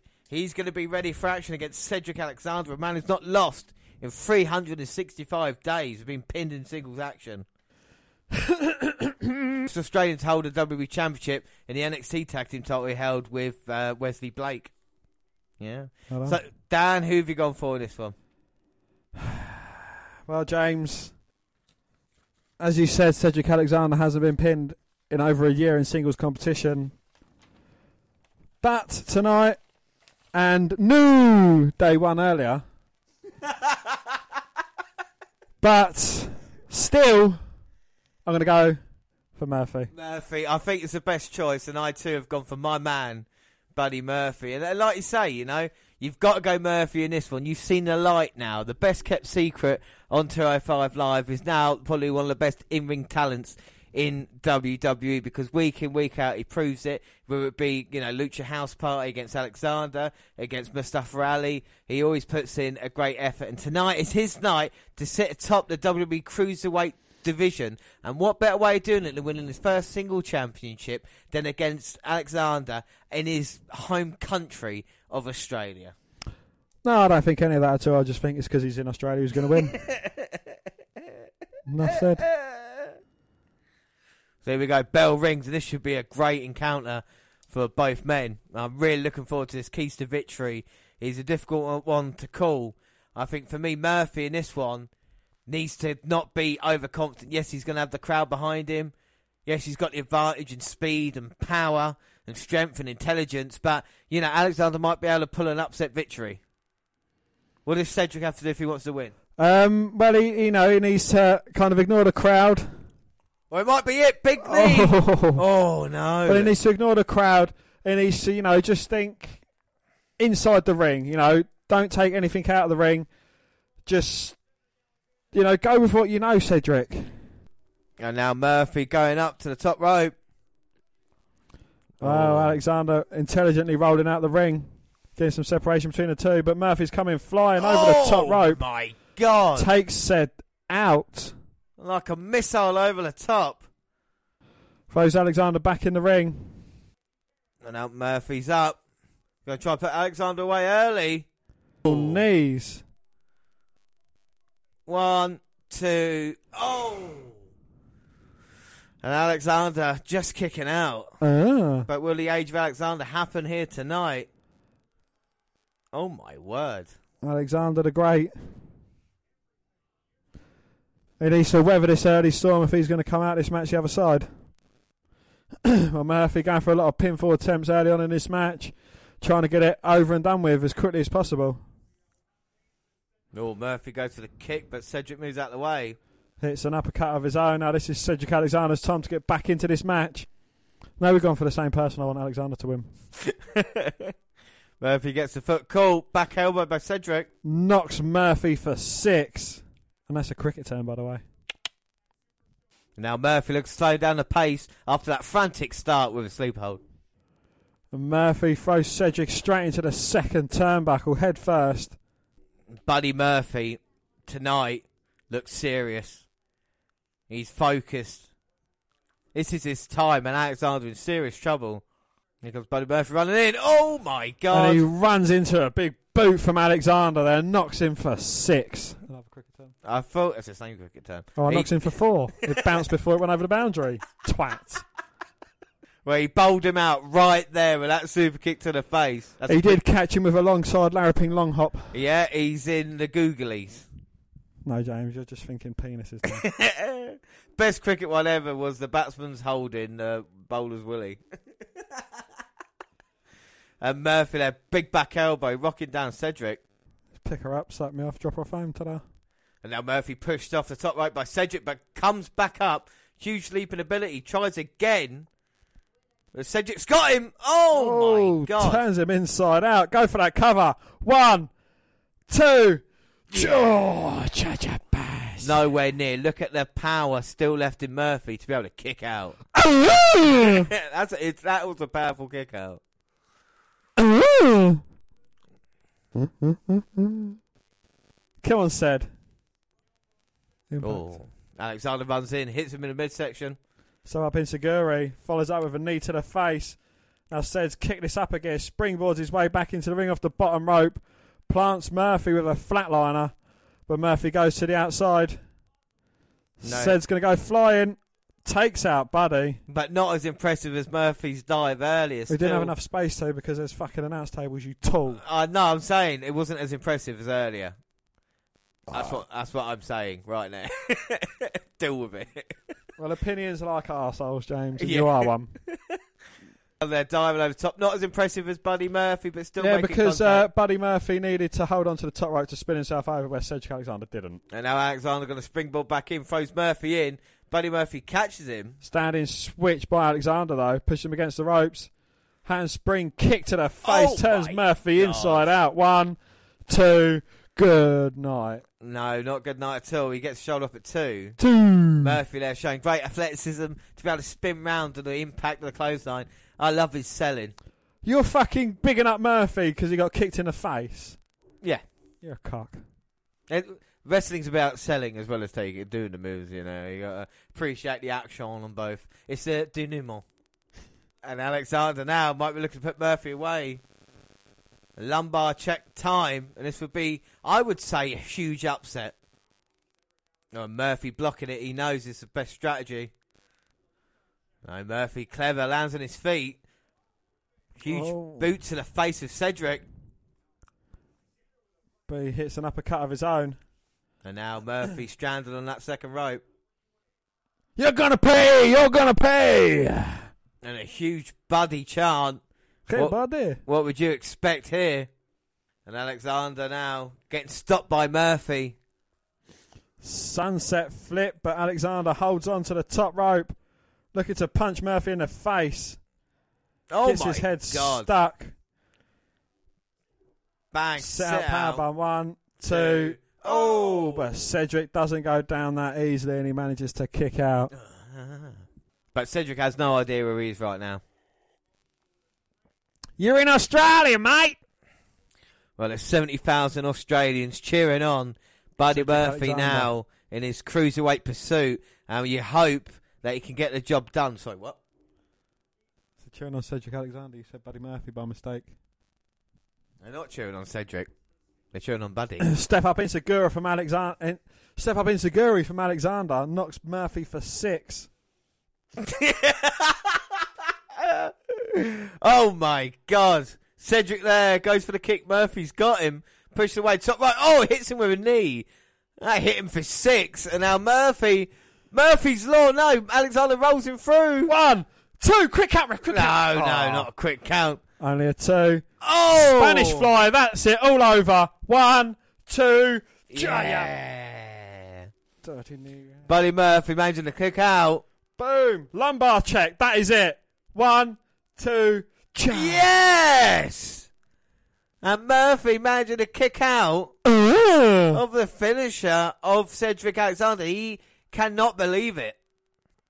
It's Buddy's time, surely. Don't call me Shirley, but another lumbar checker put Buddy in the ground. That lumbar check hit Murphy for 6. Well, there's 70,000 Australians here that are hoping Murphy can get the job done. If Murphy wins, they riot.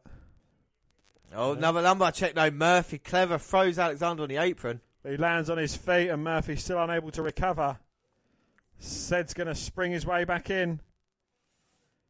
Oh, gets caught with a knee to the jaw.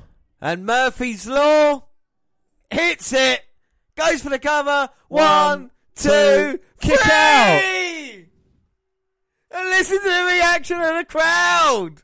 My man, Buddy Murphy, is your Cruiserweight champion. This is Buddy Town. Wins it in the match of the night at this moment in time. Fair play, Buddy Murphy.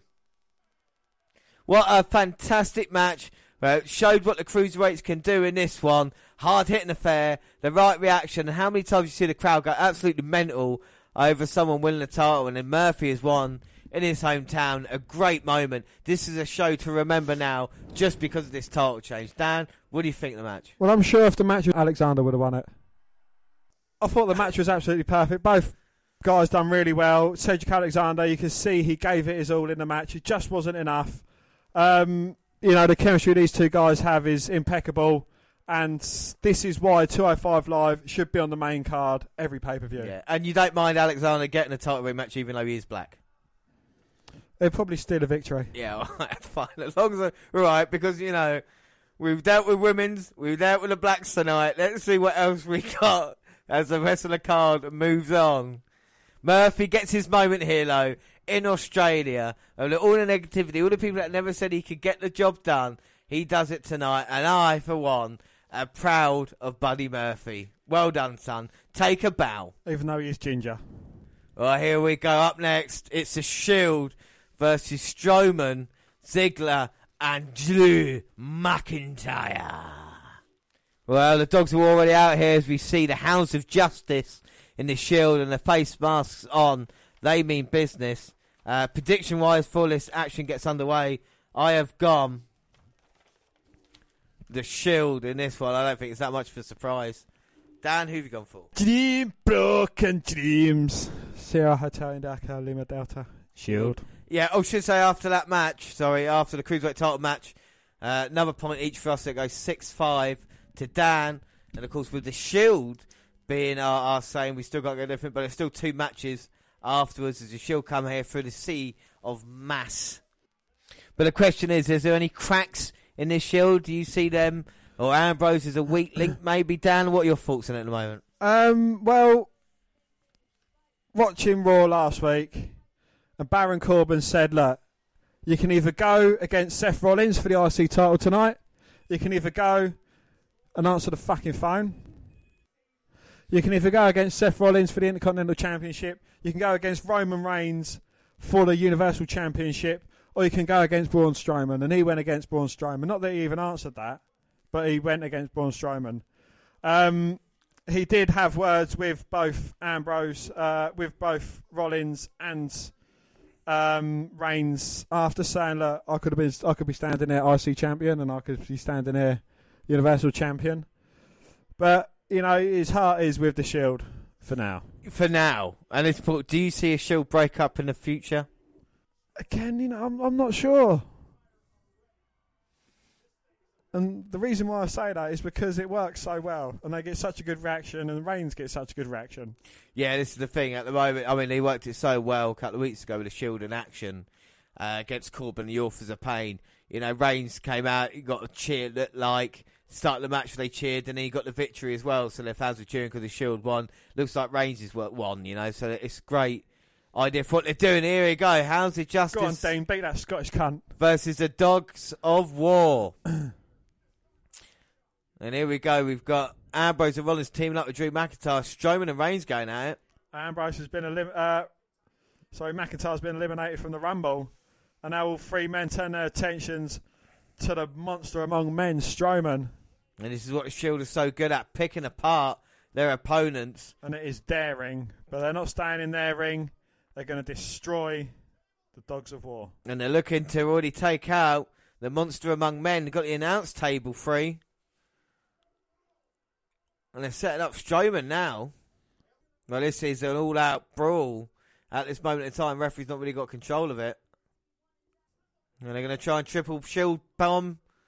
No, here comes Ziggler back up and McIntyre. And stopping that from happening. And maybe they were just playing possum. Hello, possums down under. And now Strowman with Rollins. McIntyre's beating Reigns down. And Ziggler's after Ambrose. Now McIntyre chopping Rollins, and Strowman throws him in the ring. And Ziggler's always got confidence. And he's had a history of Seth Rollins over the Intercontinental title. Seth says ring the bell anyway. Oh! Huge DDT by Rollins. Ziggler. 1, 2. Oh, but Seth managing to kick out. And now Ziggler tags in McIntyre. McIntyre beat Seth Rollins on Monday night. He's still got a victory. Yeah, in the record books, it says victory for McIntyre. Taxi for McIntyre. And now McIntyre working over Seth Rollins. I mean, he's won a title that Bo Dallas has won, for fuck's sake. I know, he's so impressive, isn't he, McIntyre? You're right. As he backs up Rollins in the corner, tags in Big Braun Strowman. And is he the Ryback of 2018? This is the question you got to ask yourself. Will he win a Universal title? It seems so obvious as he comes running into Seth Rollins. And he's got unfinished business with Roman Reigns still. Says, get in here, boy. No, I'm going to fuck it. Well, Strowman is country strong. And he sends Rollins back. And Rollins got look. Try and get a tag soon. He's just getting whipped from pillar to post. Is this wise for the Dogs of War to single out Rollins?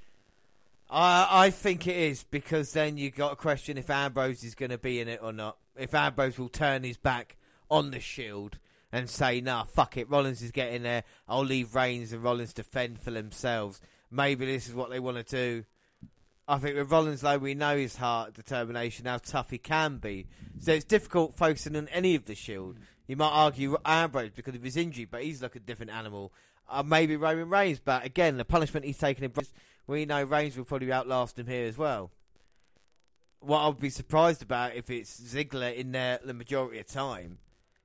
With two big, powerful men like that, they can cut the ring off. And now Ziggler's in trouble with a sleeper, Rollins escaping. But is it maybe wise, wearing out Ziggler? We know he's got longevity. He's spent loads of time in Royal Rumbles.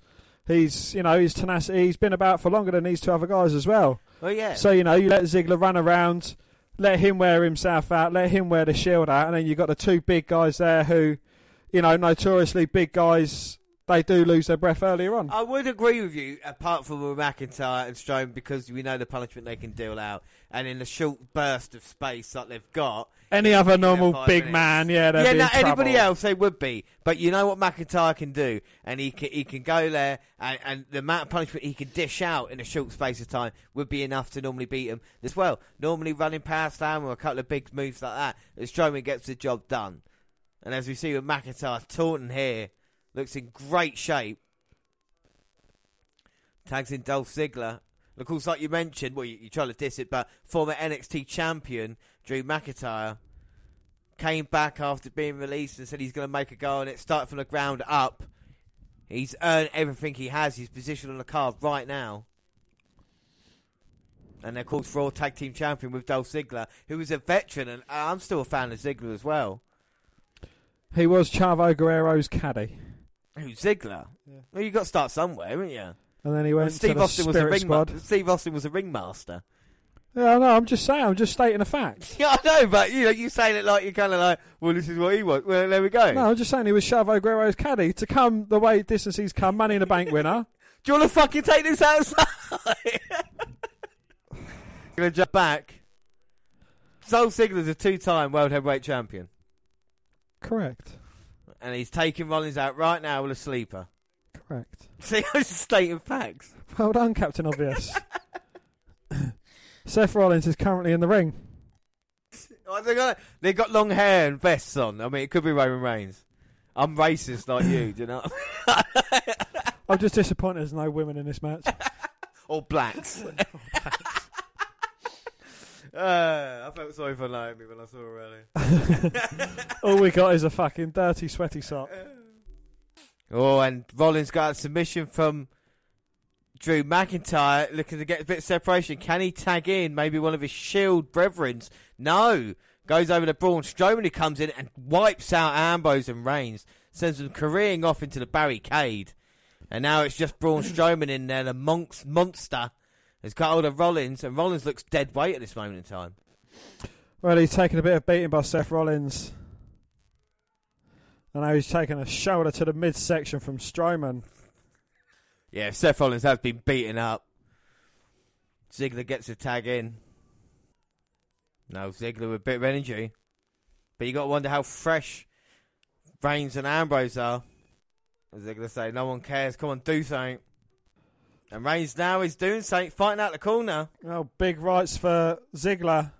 A big right for Strowman and McIntyre. But gets caught, hits buckle bomb on Ziggler. Well, Ziggler tried that famously, like he said, unsuccessful. The only problem was he threw him in his corner, so McIntyre picks him up easily. Got a powerbomb in. No, Rollins turns it into a Hurricane Runner. Strowman now gets a tag in. Oh my God. And he gets run through by Strowman, but even if he made it to his corner, there's no one there for him to tag. He's unstoppable. How do you stop him? You can't. He's unstoppable. And look at Strowman running into Rollins. Flattens him.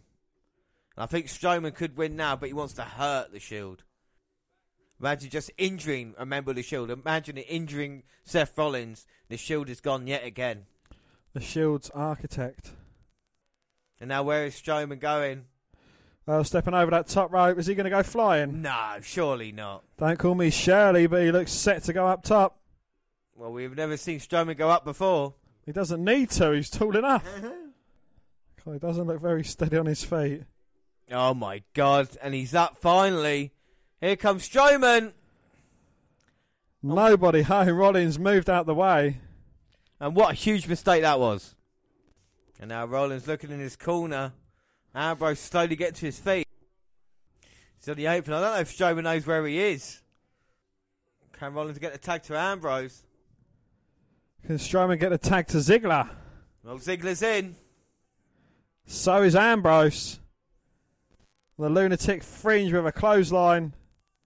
A second one to Ziggler. Irish whip.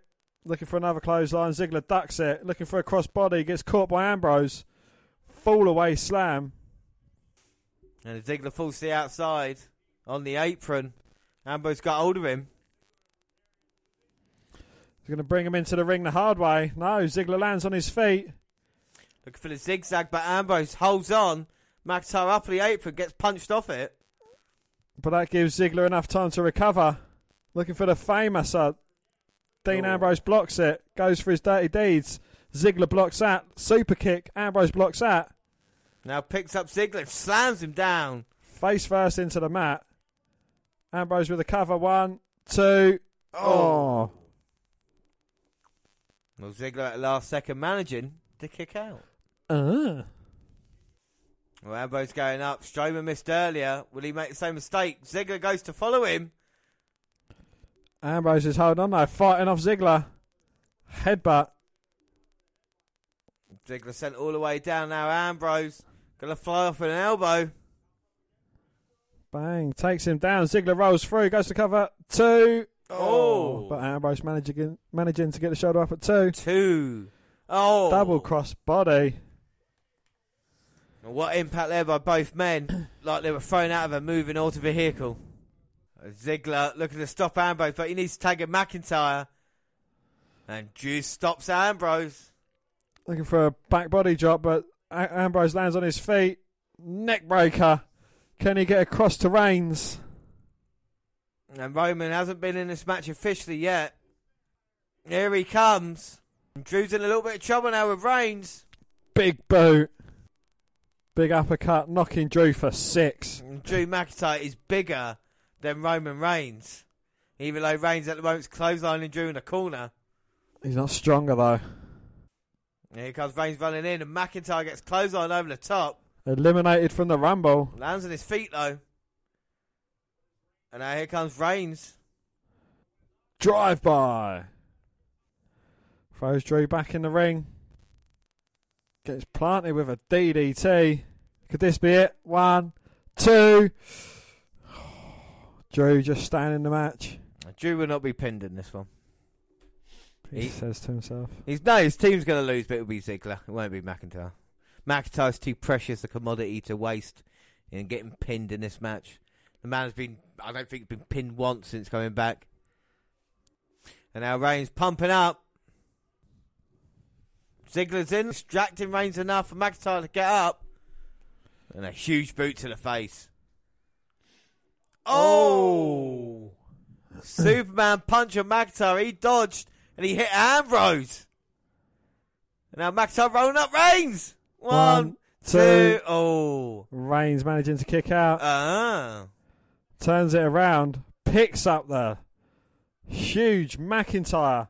Slams him. Sit out powerbomb. 2. Oh, and McIntyre would have been out if Drew hadn't, if Ziggler hadn't come in and saved it. Oh, he's actually getting the shoulder up at that time. Ziggler came in as well, but here comes Rollins, springboarded in.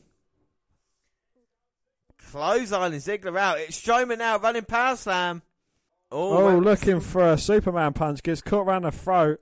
Scottish kiss there. Glasgow kiss. Strowman into the post. Oh, now he's going to pick up Rollins. Oh, look at this power. He's got him up. Oh, Superman punch though.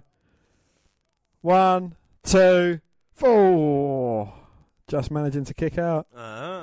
McIntyre rolling to the outside, showing his cleverness there. Can't get pinned on the outside, can he?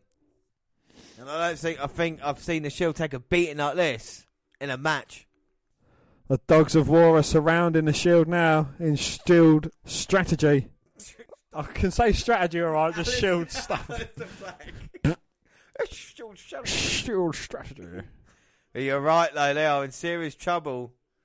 The numbers game 3-on-2, but here comes Ambrose up. But is he for or against?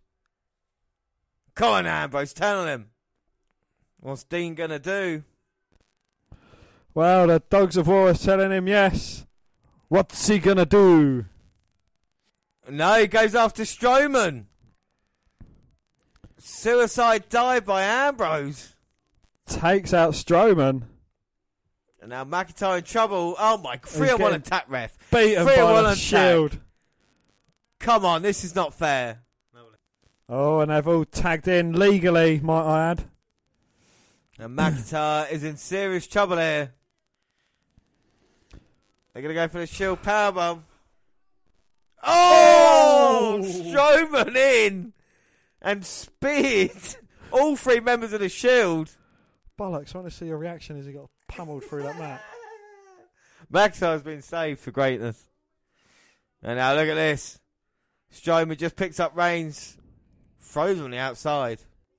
And Rollins is in trouble now as well. He gets tossed to the outside as well. It's not easy being tossed off, but I think McIntyre's still a legal man. Dean Ambrose is a legal man as well. And did Ziggler just get the tag there? Here comes Strowman. Oh my God. Takes out Roman. Sends him into barricade. But they don't want to go to school. Oh, takes out Seth, who hits the edge of the ring apron. And now it's Ziggler and Ambrose. Zigzag. Zigzag. 1, 2. Oh, but Dean managing to kick out. Dean ruined that a little bit by having his eyes open. And Strowman says, throw him out on the floor, run his ass over. And Ziggler obliges. Ambrose in serious trouble. Trouble, trouble, trouble, trouble, trouble, trouble, trouble. Here he comes. Oh! And Reigns just speared Strowman through barricade. Oh!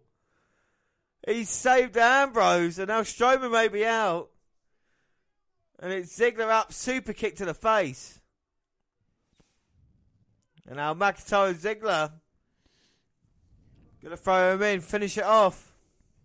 Claymore kick zigzag. And this will be it. No one gets a shoulder up after this. McIntyre saying this is the end for you.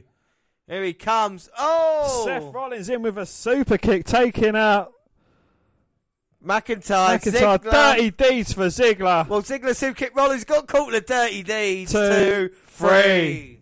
Oh, Shield win. Dean Ambrose gets the victory. My God. Dan, what did you think of that match? I thought it was a fucking good match. Oh, guys, you know, they've done everything they needed to. Told the story perfectly as well. You know, the Dean Ambrose, Willie, won't he match? I said Willie. You know, that was kind of a turning point. But Reigns, I think he made up for it by saving Ambrose from Strowman, you know, by spearing him through the barricade. I think it was an absolutely brilliant match. Yeah, I think it was top notch as well. Told the story, really, really did. Even the bumps that they took in this match as well was great. I think it paid off. It felt like an important match, and I think every man delivered in this one. And of course, Ziggler's the one who gets pinned. That means that another point each for us, and it is 7-6 leading into our next match. And you've only got 7-6? 6-5? No, 7-6. So Dan just told me. Rather than letting me know throughout the majority of the night, just telling me now it is 6-5. Dan has got 2 wrong. I was about to say you're 1 off a perfect score, but in fact you're 2 off now. So it doesn't sound as impressive. But at least we've sorted out the score of the pay-per-view predictions. And the Shield, the Hounds of Justice are there, and they're fisting each other like any good group of men should do. All right, so what we've been watching on the W Network, and we start off with W Storytime. Yeah, I've been going back watching a few of the older story times. This one's, I think, season 2, episode 3, if my memory serves me correctly. It's just a story that sticks out, and it's the Miz. He was paid to do Spring Break, and he had to come up with party ideas and things like that. So one of his games was he had 4 blokes and 4 women up on stage, and it was called the Red Arse competition. So basically, the 4 women had to give the 4 blokes the reddest arse possible. Right, okay. And you know, so the blokes got down on all fours. The women's was smacking their asses, and you know they was going to town on it basically. And the Miz thought, yeah, you know, a bit of spanking, it's quite good for a spring break. But it started to get out of hand. Women was taking their belts off. One woman got just beating a bloke's ass, and it turned out that the bloke's asses was bleeding towards the end of it. So it's like God. You know, it was something quite interesting for the Miz to do, but it kind of backfired a bit on him.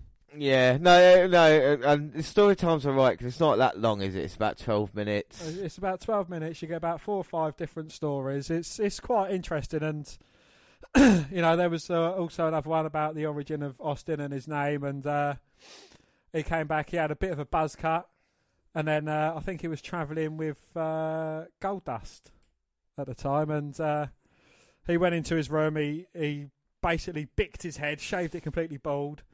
And then he was seeing an English woman at the time, and you know they was talking about names and that, and you know Ice King and Frosty McFreezington. That's it, yeah. And And then she says something about the T being stone cold. You know, I think we've heard this story before, but it's still quite a interesting story. Again, and there was another one that we was discussing as well, one with Stu Hart. Yeah, that was the last one in Series 3, Episode 5, Family Feuds, and I watched that one as well.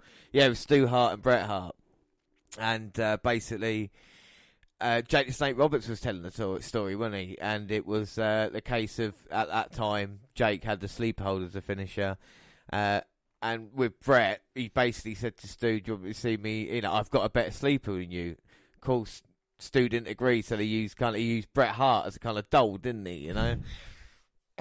And then I think he'd hit him with a sleeper hold, put him to sleep, and then wake him up, and then hit him with another sleeper hold, and then I think that went on about 4 or 5 times until Jake the Snake was like, "Yeah, you know, I'll let you have it." Yeah, exactly. Yeah, which is quite funny. So I think story time is worthwhile for that. I can see it being a bit more X-rated, but obviously they're doing it for the kids, if you know what I mean. So yeah, hence the cartoon. Yeah, kind of folly with it as well. But we also watched Table for 3MB as well. Yeah, we did watch Table 3MB, which was the 1st of October. Slater, Jinder Mahal, McIntyre.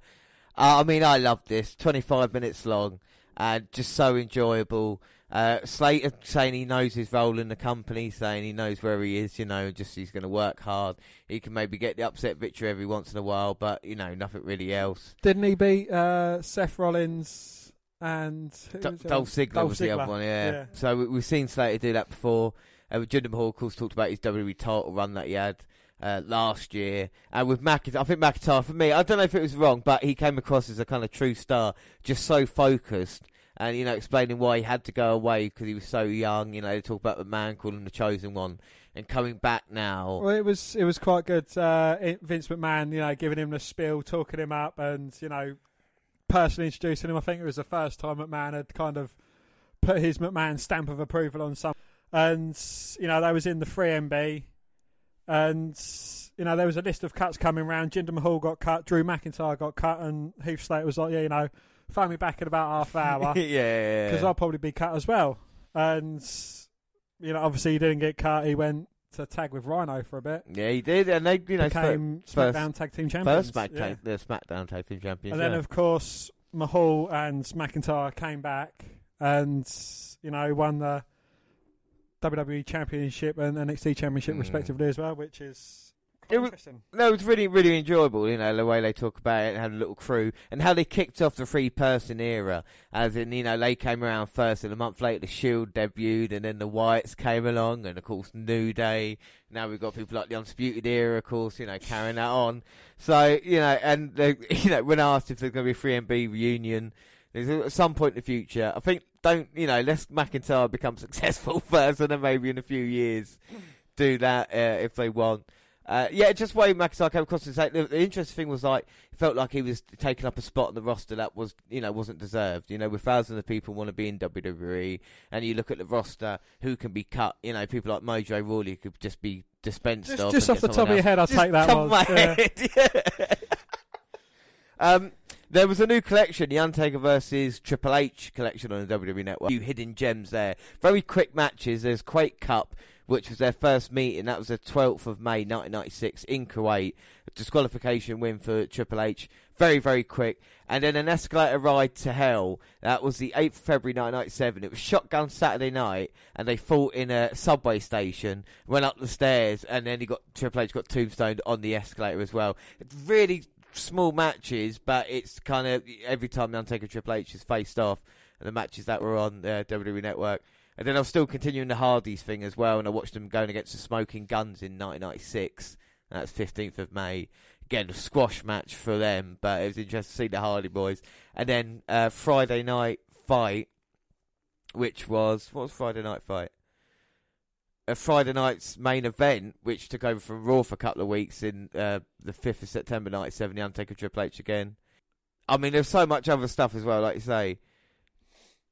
A couple other things. Chronicle with Samoa Joe, finally caught up with that.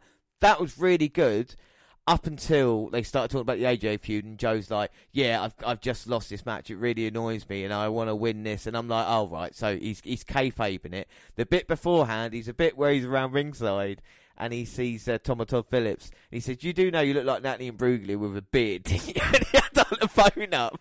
He's showing them. And at the start with him and his mum. And, you know, his mum obviously wasn't very well when he was there. They talk about his upbringing and stuff like that. He came across so well. And he talked about passion in the industry as well, about saying, you know, people have to be injured and they come back and they're more motivated than ever. Why? He's motivated anyway. He's earned his own opportunities to go and, you know, become a star, which I quite like that about Joe. And he says, you know, everybody should be working in the business to pay for their families. He says, I don't talk about it a lot, because, you know, that's what normal people should do. So he came across quite well in that, but a bit of kayfabe that ruined it. The Click Rules, which is Beyond the Ring, which is about the click in wrestling, that Scott Hall thing we were watching last time out, and basically talking about how much of an arseholes the Click were backstage. Bit weird, because they kind of say WWF were on top, and then Nash and Hall went to WCW, they came on top, and then with the advent of DX, they were on top, so the Click was on top all at the same time, which, of course, over the history of wrestling, it's not true the way that happened. They were trying to say how influential they are. We talked about the Hall of Fame ceremony. Do you think X-Pac deserves to be in the Hall of Fame? Yes. Yeah, I think so as well, so... Do you think he'd be a main headliner, or do you think it'd be a sideline act? Yeah, I think it's a sideline act, but then you can still have the Click coming together like they've done in the past few years, all on stage at the same time, because you've had Scott Hall go in, and I do believe now Scott Hall's speech at the Hall of Fame is the best induction speech there is. You know, some's good, I don't know what he says, but it's a really good quote. Trust me on that one, I've heard it a few times now. Also, Global Warming Tour, the Super Showdowns in Australia, that'll be our next podcast. They've added Global Warning Tour, which was the last tour in Melbourne, Australia, and that was the 10th of August 2002. Main event was Brock Lesnar versus Triple H versus The Rock for the Undisputed title. So it's not too bad an event, and there's a Kiss My Ass match as well between Rico and Rikishi. Doesn't matter. Why is that Stacey Keibler? Stacey Keibler's involved in a bra and panties match with Tori Wilson. Oh, that's what put her on the cover. Yeah, they treated women really well back then. Kevin Owens, there's a new program called Superstar Picks. Sasha Banks had her first lot of picks, where she kind of introduces what she likes about the match, and they show the matches. And Kevin Owens, the one I picked out was Dusty Rhodes versus Steve Corino, which happened the 1st of October 2018 was when the Owens program was. The match between the two, Owens basically says they were both two guys who influenced him a lot in his career, so you should go and watch it, and that's what I did. Anything else, Dan? No, I've just been going back watching old pay-per-views. I went back and watched the first SmackDown as well. Obviously, we've got the SmackDown 1000 coming up, but I'll give a more in-depth review and, you know, what I thought of that, obviously closer to the time of SmackDown 1000. Yeah, and of course we'll have some SmackDown 1000 updates on our next WNR that we do for the month, and we'll tell you about that, and we'll have plans for a special episode for that as well, I guess. But now, with contract signed, will W start getting behind him? Here comes the Miz, though, early. Oh, straight out the gate. Daniel Bryan hasn't even got his T-shirt off yet. And the Miz just assaulting Daniel Bryan here. Knees to the midsection. Irish Rib attempt, and sends Daniel Bryan flying with a knee. And you can see the injuries there for Daniel Bryan, strapping on his midsection. Well, I think the ref should have checked the Miz for brass knucks. I don't think the Miz needs them. He's in complete control at the moment. Suplexing Bryan on the top rope. Miz is a former Money in the Bank WWE champion. Daniel Bryan is a former World Heavyweight champion, WWE champion. Money in the Bank winner. Both men United States champion as well. And now Bryan. Now the Miz with yes chance. He's looking to put Bryan away. Looking for the running knees, but gets caught with a kick to the head from Bryan. Could this be the opening that DB needs? The Miz doesn't know where he is. He's got to regain his bearings. Oh, big kick to midsection. The yes kicks. And he's taken the Miz's world famous hit kicks, and he's doing this now. The Miz hits them 100 times better than Daniel Bryan. Go for the big knockout kick. The Miz stops in low, back suplex. Bryan lands on his feet. Looking for the running knee. Yeah. Miz blocks it. Look at that, the Miz. A knee of his own. That's over. One, two, three. Oh. No. Bryan managing to kick out. Well, Charles Robinson should have counted faster there. Really? Look at that. You got Charles Robinson. Charles in charge. Exactly. And you're using the Miz's catchphrases. Really? Really? Exactly. The Miz can get the job done. Skull-crushing finale now. Daniel Bryan, this is over. No, Bryan turns it into a small package. Oh, and he gets it. And he got the Miz. In 2 minutes. Oh, my God. And that is embarrassing for the Miz and anyone who's a fan of the Miz, James. My God, Daniel Bryan wins. Shocks the Miz, and the Miz is not happy. I think the Miz got a shoulder up there. I don't believe it. Another pay-per-view point. Another point to both of us. 6-7 going into the main event. Oh my God, Dan, what do you think? That match there, I can't really say anything. I mean, it was over before it really began, wasn't it? It was over before it all began, yeah. But he caught him unawares. 1, 2, 3. There was nothing quick about that count whatsoever. I'm glad you agree with me there. It was a quick count. As Daniel no, there was Bryan nothing quick about celebrates. that count. Thank you very much. So we've got an hour for The Undertaker. Oh, no. Oh, my fucking... And the Miz is upset, but Daniel Bryan goes on to face AJ Styles at Crown Jewel. But now it's the main event.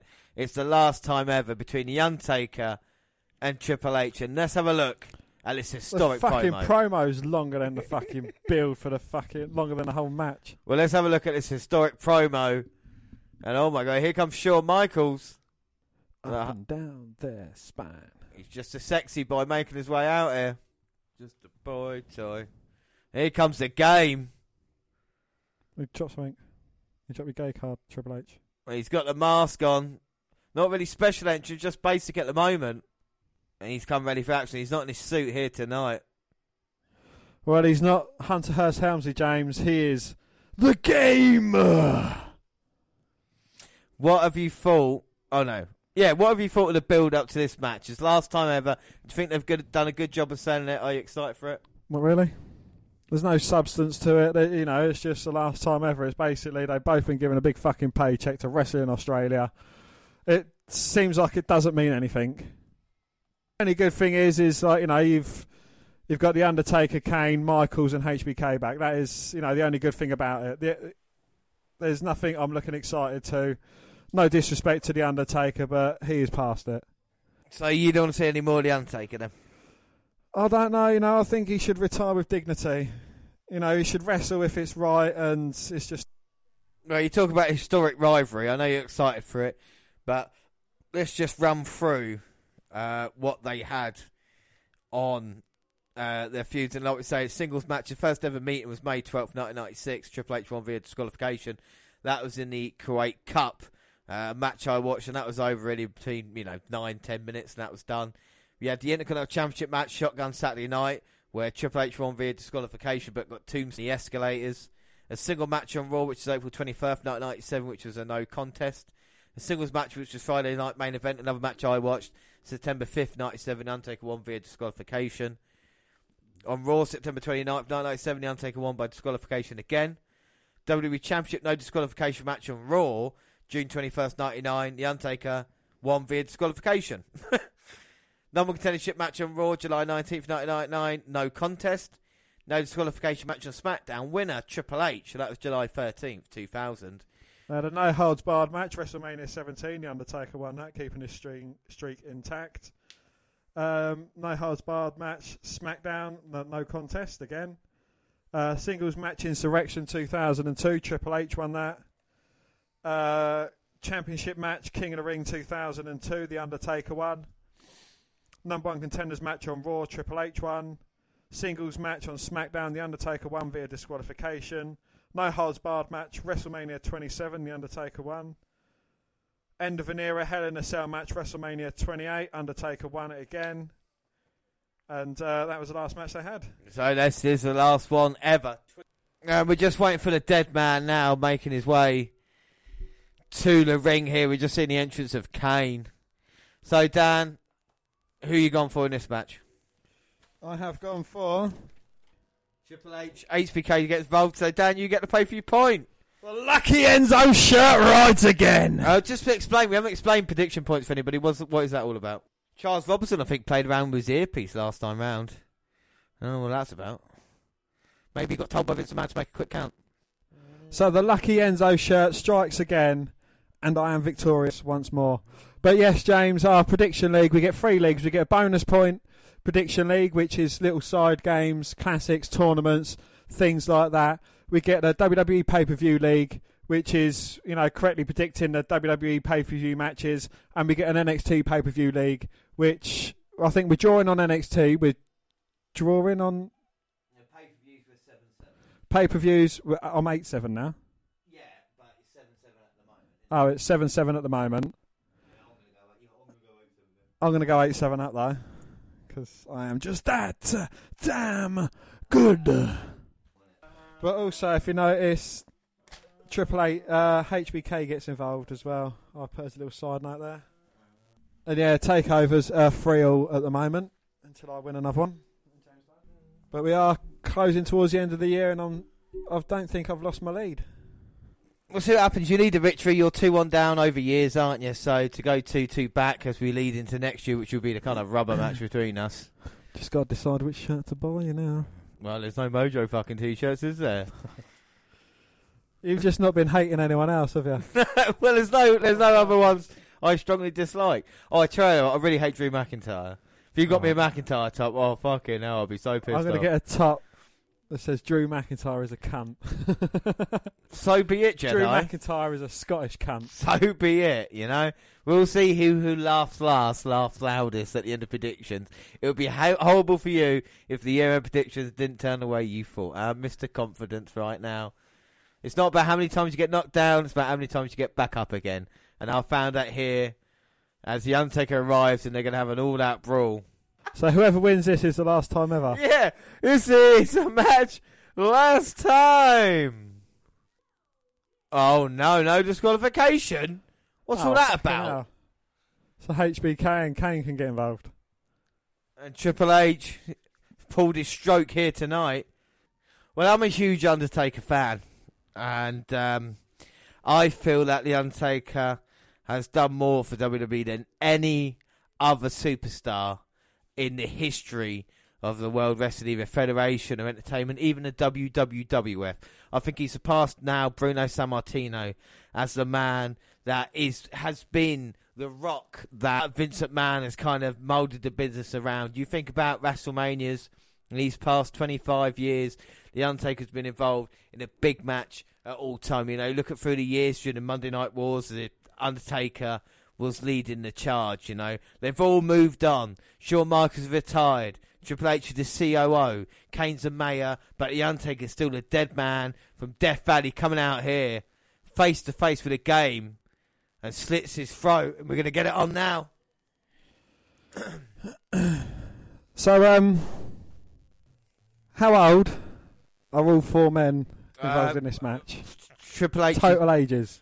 Total age. Triple H 49, The Undertaker's 52, Michael's probably 50 now as well, and Kane about 48. Yeah, about 200. 206. Yeah, there you go. 206 years old of talent. Yeah, but this is WWE's fault because they've not built any big stars. Just Triple H and The Undertaker are 102. Yeah, I mean, it's not really... It's WWE for every time a big event happens or a WrestleMania happens, they put the same faces in it rather than building up the younger talent. And The Undertaker grabs hold of Triple H, throws him in a corner, but Triple H probably got speed and quickness. Dodging The Undertaker, showing his degenerateness. Oh, Kane and Michaels up on the ring apron. Well, who do you think is better at ringside for him? Would you rather have Kane or Michaels in your corner? Michaels. But Kane don't really say much without his voice box. Kane's bigger, though. Kane! It's Kane! Well, Michael, I don't care if you were there at the end of an era. It wasn't the end of the fucking era. This is still going on now. Ancient school. It was old school like 10 years ago. Oh, bless the Undertaker. Getting stopped by Triple H, though. Can't even get up to the top rope. There's like 4 years difference between these two guys, but can you sell? No. What do you think Triple H looks better than the Undertaker? Yeah. Going for the old school Triple H's, but gets caught round the throat. Thrown into the corner. And now the Undertaker with the combinations. Rocking Triple H. Out of all 4 guys, who do you reckon's in best shape? Yeah, I reckon Michaels could go more than any of them. And Triple H, yeah, it looks okay, but I think with Michaels, he'll still be bumping around like the old HBK. What, the old corner bump? Look, if anybody can get a good match from The Undertaker, there's only a couple of people. It's not Triple H. AJ Styles, maybe Daniel Bryan, Shawn Michaels. So people that could be cannon fodder for The Undertaker. Of course, yeah. They've got to sell. They've got to bump around for him. He's obviously can't do what he used to. This is what Triple H trying to do, trying to pick up the slack here. So who do you think's got a better legacy? Triple H or The Undertaker? I'd have to say The Undertaker. But then I'd say Shawn Michaels over them all. You think Michaels got a better career than The Undertaker? Yeah. I got to back The Undertaker in that one. Just the sheer presence, you know, the lights go dark and everybody gets excited. I know Michaels is a great performer and had better matches, you know, than the Dead Man, but for that kind of amount of time, you know, they're still, like you say, wheeling them out now in 2018. Yeah, literally wheeling him out as well. I know. And they're going to fucking wheel him out of the arena again. Poor Undertaker. It's like Undertaker could probably win this match and still get taken out on a stretcher. Triple H, a cerebral assassin, and Michaels up in the apron. Oh, Undertaker lands at his feet. Oh, but catches Michaels around the throat. Long enough distraction, though, for Triple H to get back into it. But he gets hung up on the top turnbuckle. Oh! Michaels pushing Undertaker. And my prediction come true. And Triple H, HBK gets involved. See, look, he's running circles around Kane. Well, HBK, the B stands for bald now as Michael looks on. And Triple H just taking out the Undertaker on the outside. And this match is not on slow, promise you. Oh, Michael set up a table. All the shortcuts needed, please.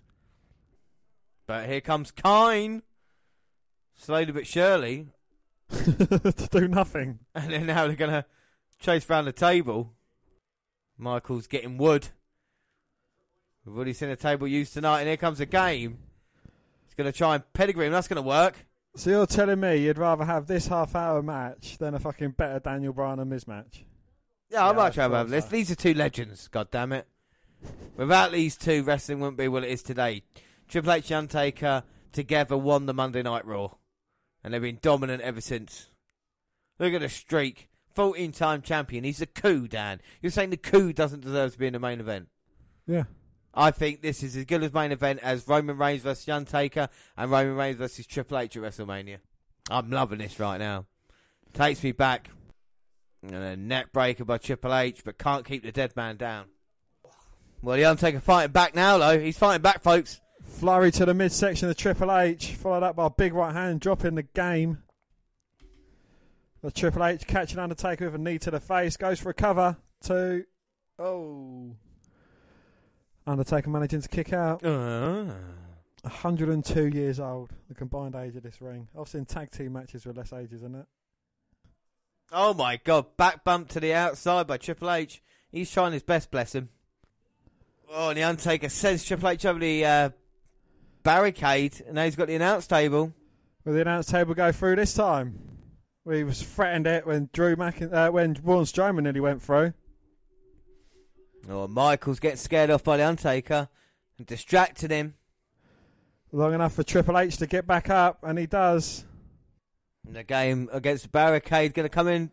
Clothesline, no. Oh, gets sent over the barricade into the fans. And I think his head landed on that plastic chair. No, that's that disabled person's arm. Oh, they're coming into the crowd now. And Straps are down. He means business. He does. Didn't this happen in their match WrestleMania? WrestleMania 17, yeah. And Triple H get backdropped through off the stage. No, chokeslammed off the stage, yeah. Oh, close enough. No, well, still. And, yeah, then the second replay showed him landing perfectly on a crash mat. Yeah. And the Undertaker now choking out the game. Well, Undertaker maybe trying to backdrop Triple H. Didn't work. This is pretty sad at the moment. Dan, I'll tell you what we'll do. Should we run through the card whilst these two old men are fighting at the moment? I mean, no disrespect to it, but it does feel like a bit like an old person's match. It might be the match of the night. It might draw our attention, and if anything happens, we'll let you know. All right, first match, New Day versus The Bar.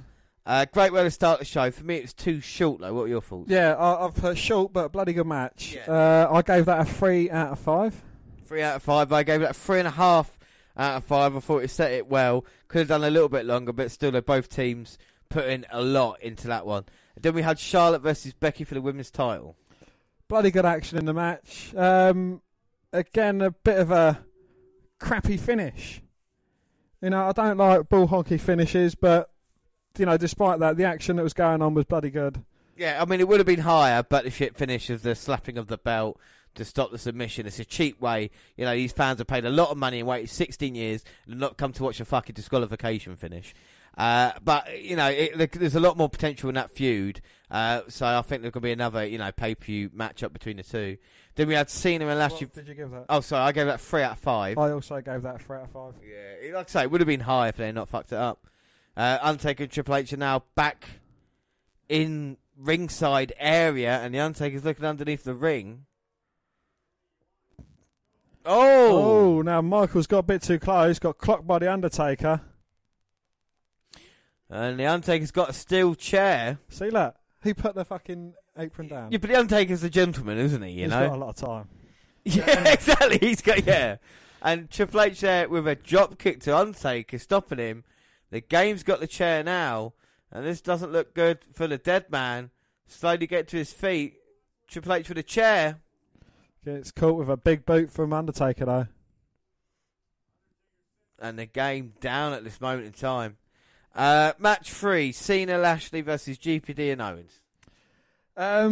Cena looked very good. I'm not sure what they're going to do with fucking Owens and GPD. And we got to see the Lightning Fist, which is a sick move of Doom. I mean, if that whole pay-per-view weren't worth it, then, you know, what was? Exactly, yeah. I mean, to see that. I've never seen someone get a hot tag and then to win it, as I said, during a match, and I was surprised by it. That Cena did, and Cena's speech at the end, you know, he will be open to return at some point. The Undertaker used the chair to the midsection of the game, sends him outside. Now just Triple H writhing in agony. Match 4, the Iconics. I gave that a 3.5 out of 5. 3.5 out of 5. I go that 3 out of 5. It was a standard match. It wouldn't have been a miss on Raw. Then the Iconics versus Oscar and Naomi. Well, there was good chemistry between all 4 women. But what the fuck are they doing with Oscar? I mean, you know, she's gone from having a fucking brilliant undefeated streak to what? Canonics? To me, it's just too fuddly, you know. It didn't really work out as well as it did. And it was a really short match, you know, which I thought was a bit disappointing. The Undertaker looks knackered at this point in time. His ass Michaels said they're going to keep an eye on him. He's draped Triple H on that table. Oh, no, Undertaker. No, please don't, no, Undertaker. Oh, there we go. Michael stopping him. Gets big booted in the face. Oh, thank you. Now back in the ring. What was your score for the Iconics? 3 out of 5. I got that 2.5. Really, really didn't like it. And now the Undertaker looked like he's going to fly. Please don't, dead man. No. Oh, thank you, Triple H. Triple H back in the ring, and he hits Undertaker to the midsection with a chair. And he stops the momentum there. Going to use the chair again. Oh, but Kane's getting involved now. Grabs Triple H by the throat. 1 for HBK. Oh, it looked like he's got a double chokeslam him, but gets stopped. Oh! Sweet chin music. Sends Kane slowly onto the table. Yeah, Kane's laid out now in the game. What's Triple H going to do? Oh! Elbow through Kane, who was draped on the table. And he takes out the Demon of Death Valley. Joe versus Styles W title match. I thought it was good. They showed a lot of chemistry. Didn't turn it up all the way. I don't know if they were told not to, or the fact is that, you know, it's just not really worked as well in the past few months as AJ Styles' title reign. I think it was quite a surprise finish with the submission, though. You know, what were your thoughts? I thought it wasn't terrible. Again, it seems like they're missing something in this feud. I don't know what it is, but I'd like to see something going a bit better between the two. Yeah, no, I think I agree with that. The Undertaker's just caught Triple H off the top with a steel chair, grabbed him right the throat, delivered a choke slam.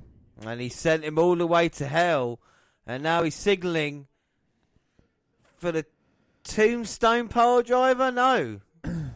Just taking his time, picking him up for the tombstone. And this will be it if he hits it.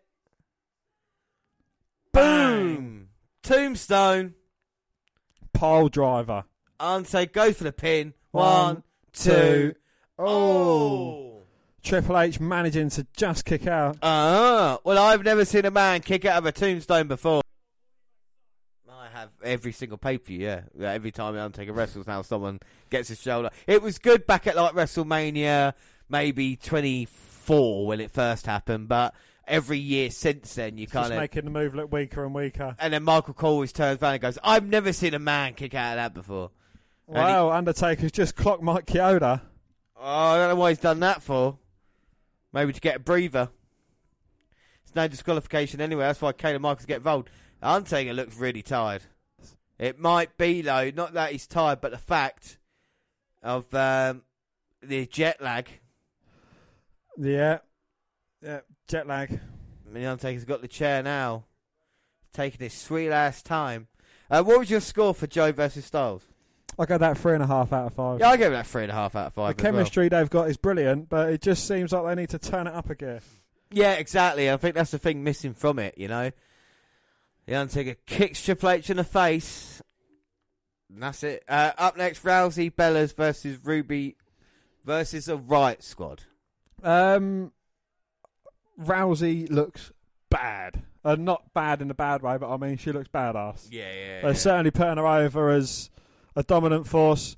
I think, you know, no disrespect to Rousey, but I think this is what's halting Asuka's push and momentum. Yeah, without a doubt, losing at WrestleMania when Rousey makes a debut, they want to go all out for that. Why not for Asuka and to build up towards the Rousey matches? You know, because they're silly like that.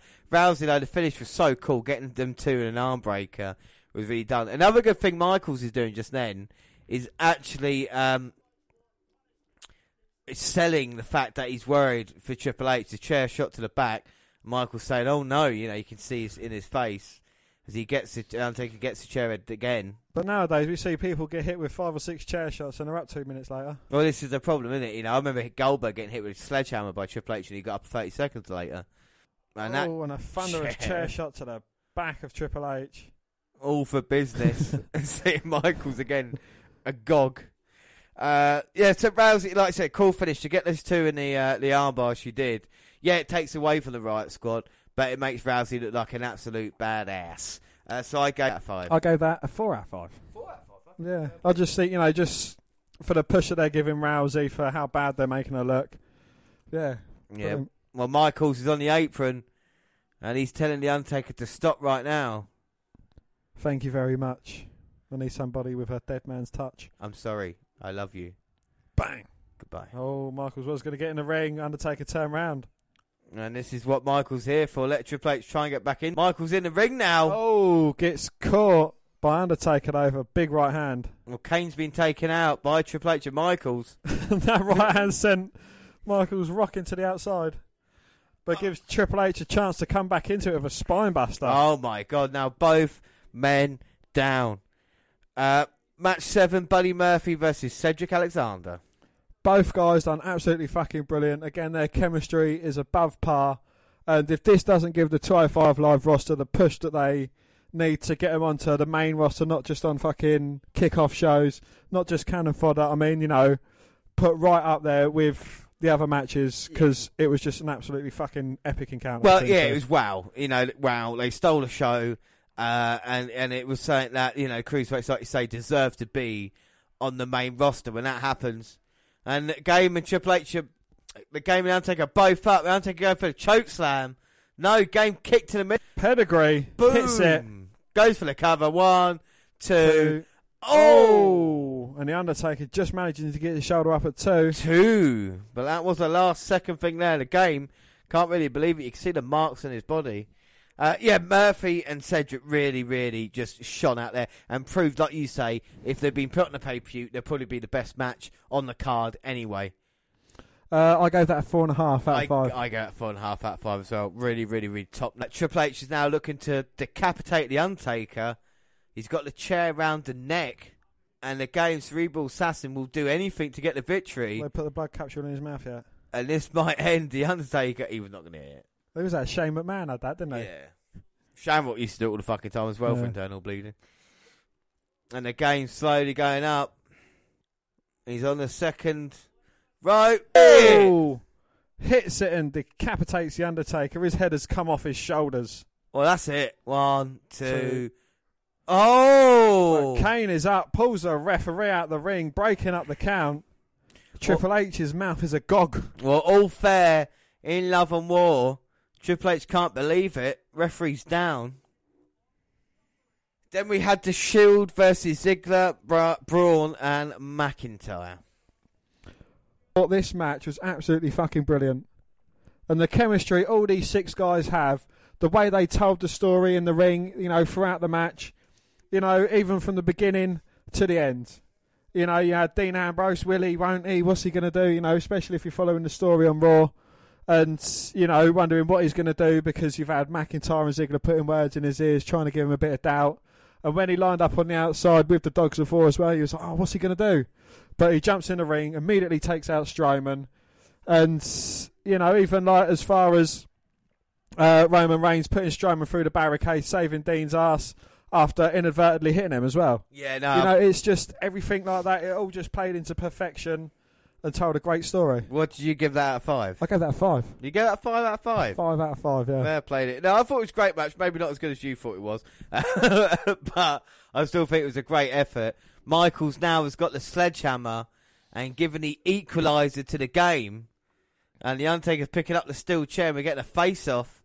Like in the Old West, the 2 last gunslingers in town. And who will go down here?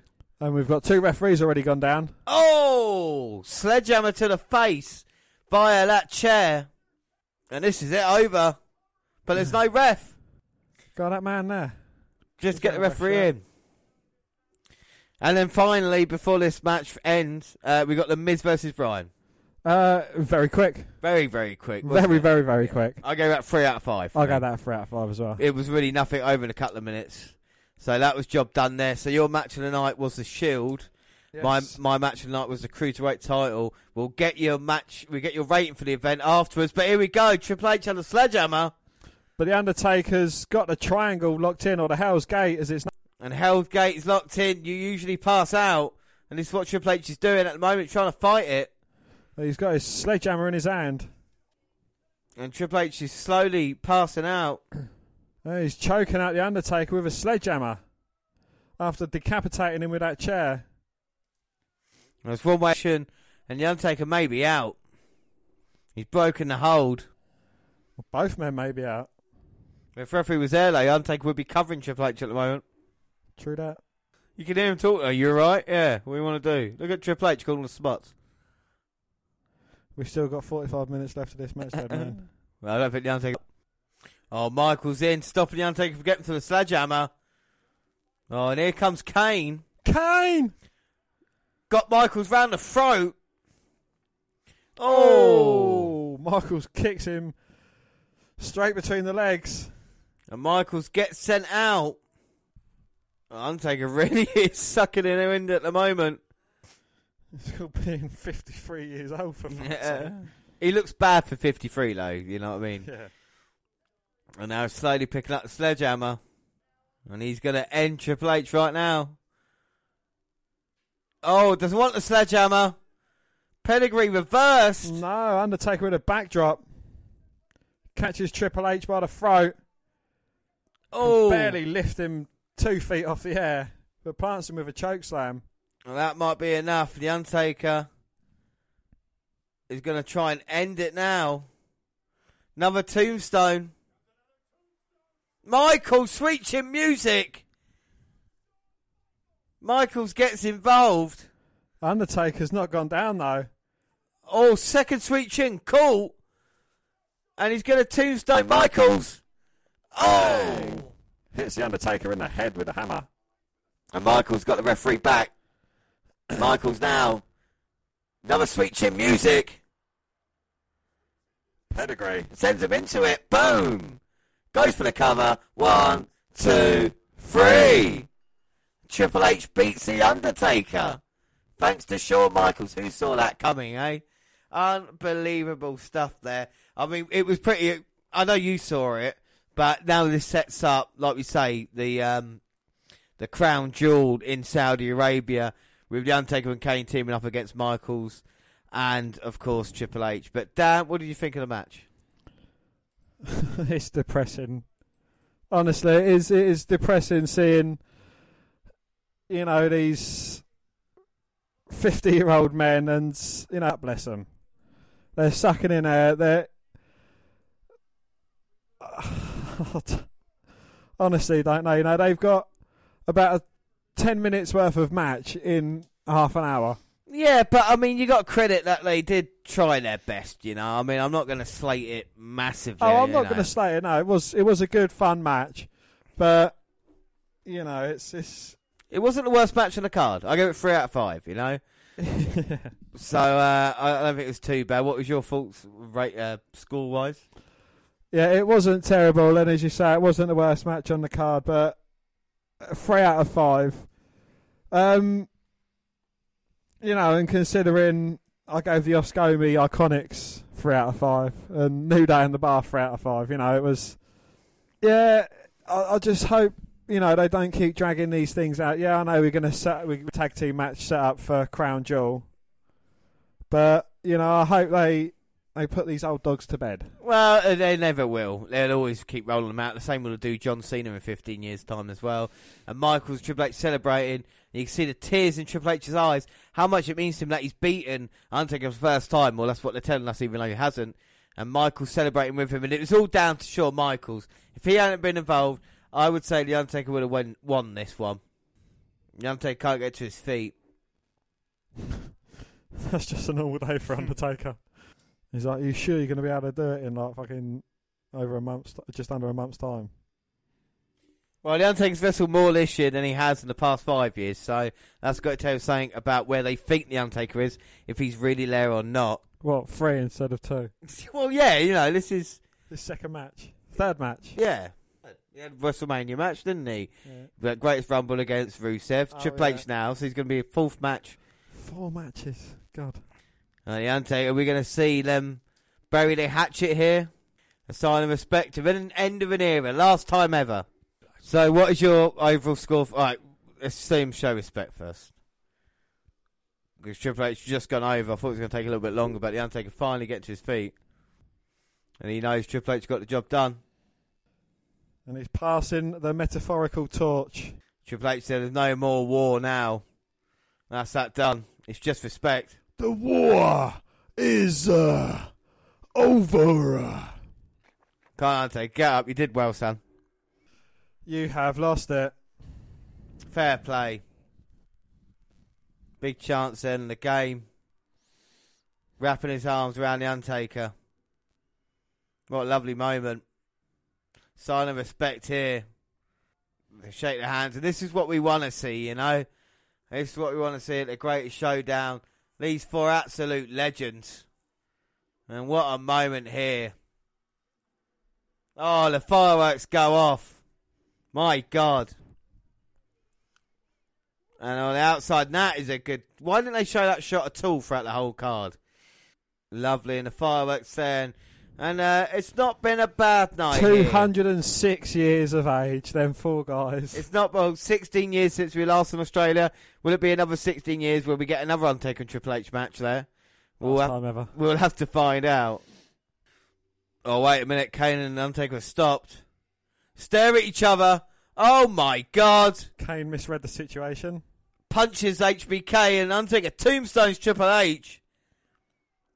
And this is not over. No, it means they're going to have another match maybe on the 2nd of November in Saudi Arabia. Michaels is caught. And he's got nowhere to go now. He's trying to fight Dead Man. And a shot to the chest. Thrown outside. Oh my God, Michaels caught. Huge uppercut. Respect is gone now. Oh, the Undertaker and Kane. Have they turned heel on Michaels and Triple H? Oh my God. He's going to chokeslam Michaels through the announce table. You talk about who can go the most. Who's going to get chokeslam for the announce table? Old HBK. And the Brothers to Destruction leave DX. Kane got elbowed for a table. Leave DX laying. Yeah, I know, but it's the most impact someone's taken here. Michaels is out. The Brothers to Destruction stand tall. So, Dan, what are your thoughts on the pay-per-view and your score out of 10, please? I'm going to give that 7 3/4 out of 10. I thought on the whole, the show was good. You know, there wasn't a terribly sucky match. There was, you know, terrible finishes, a bit too short matches.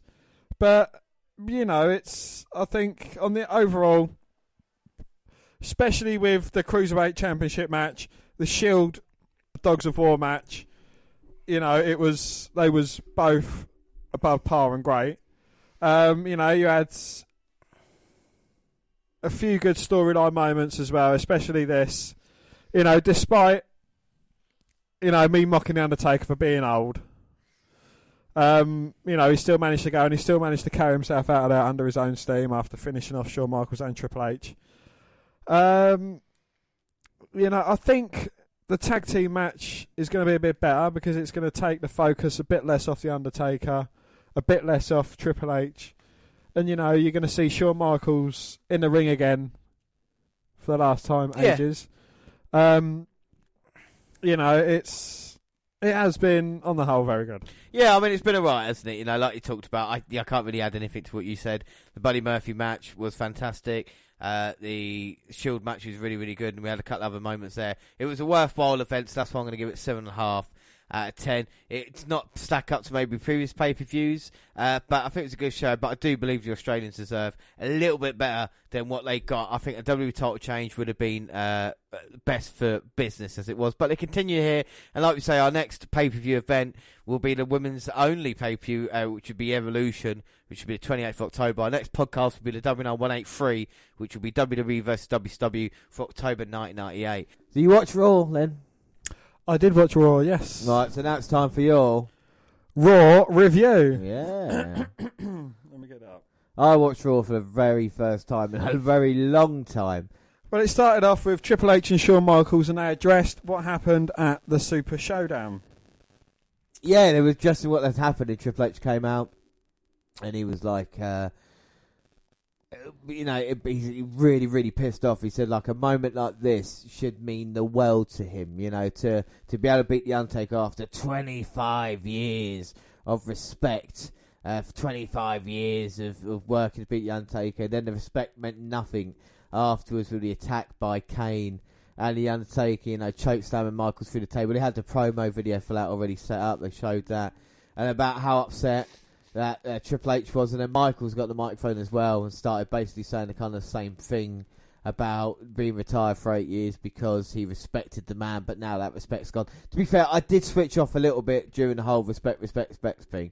I switched back on again when Triple H, I can't remember what he said, but the crowd, he said something. He said, "Are you ready?" No, it was something I feel like, oh, and then I asked Sean or something, and then people was like, oh, okay, right, I'm interested.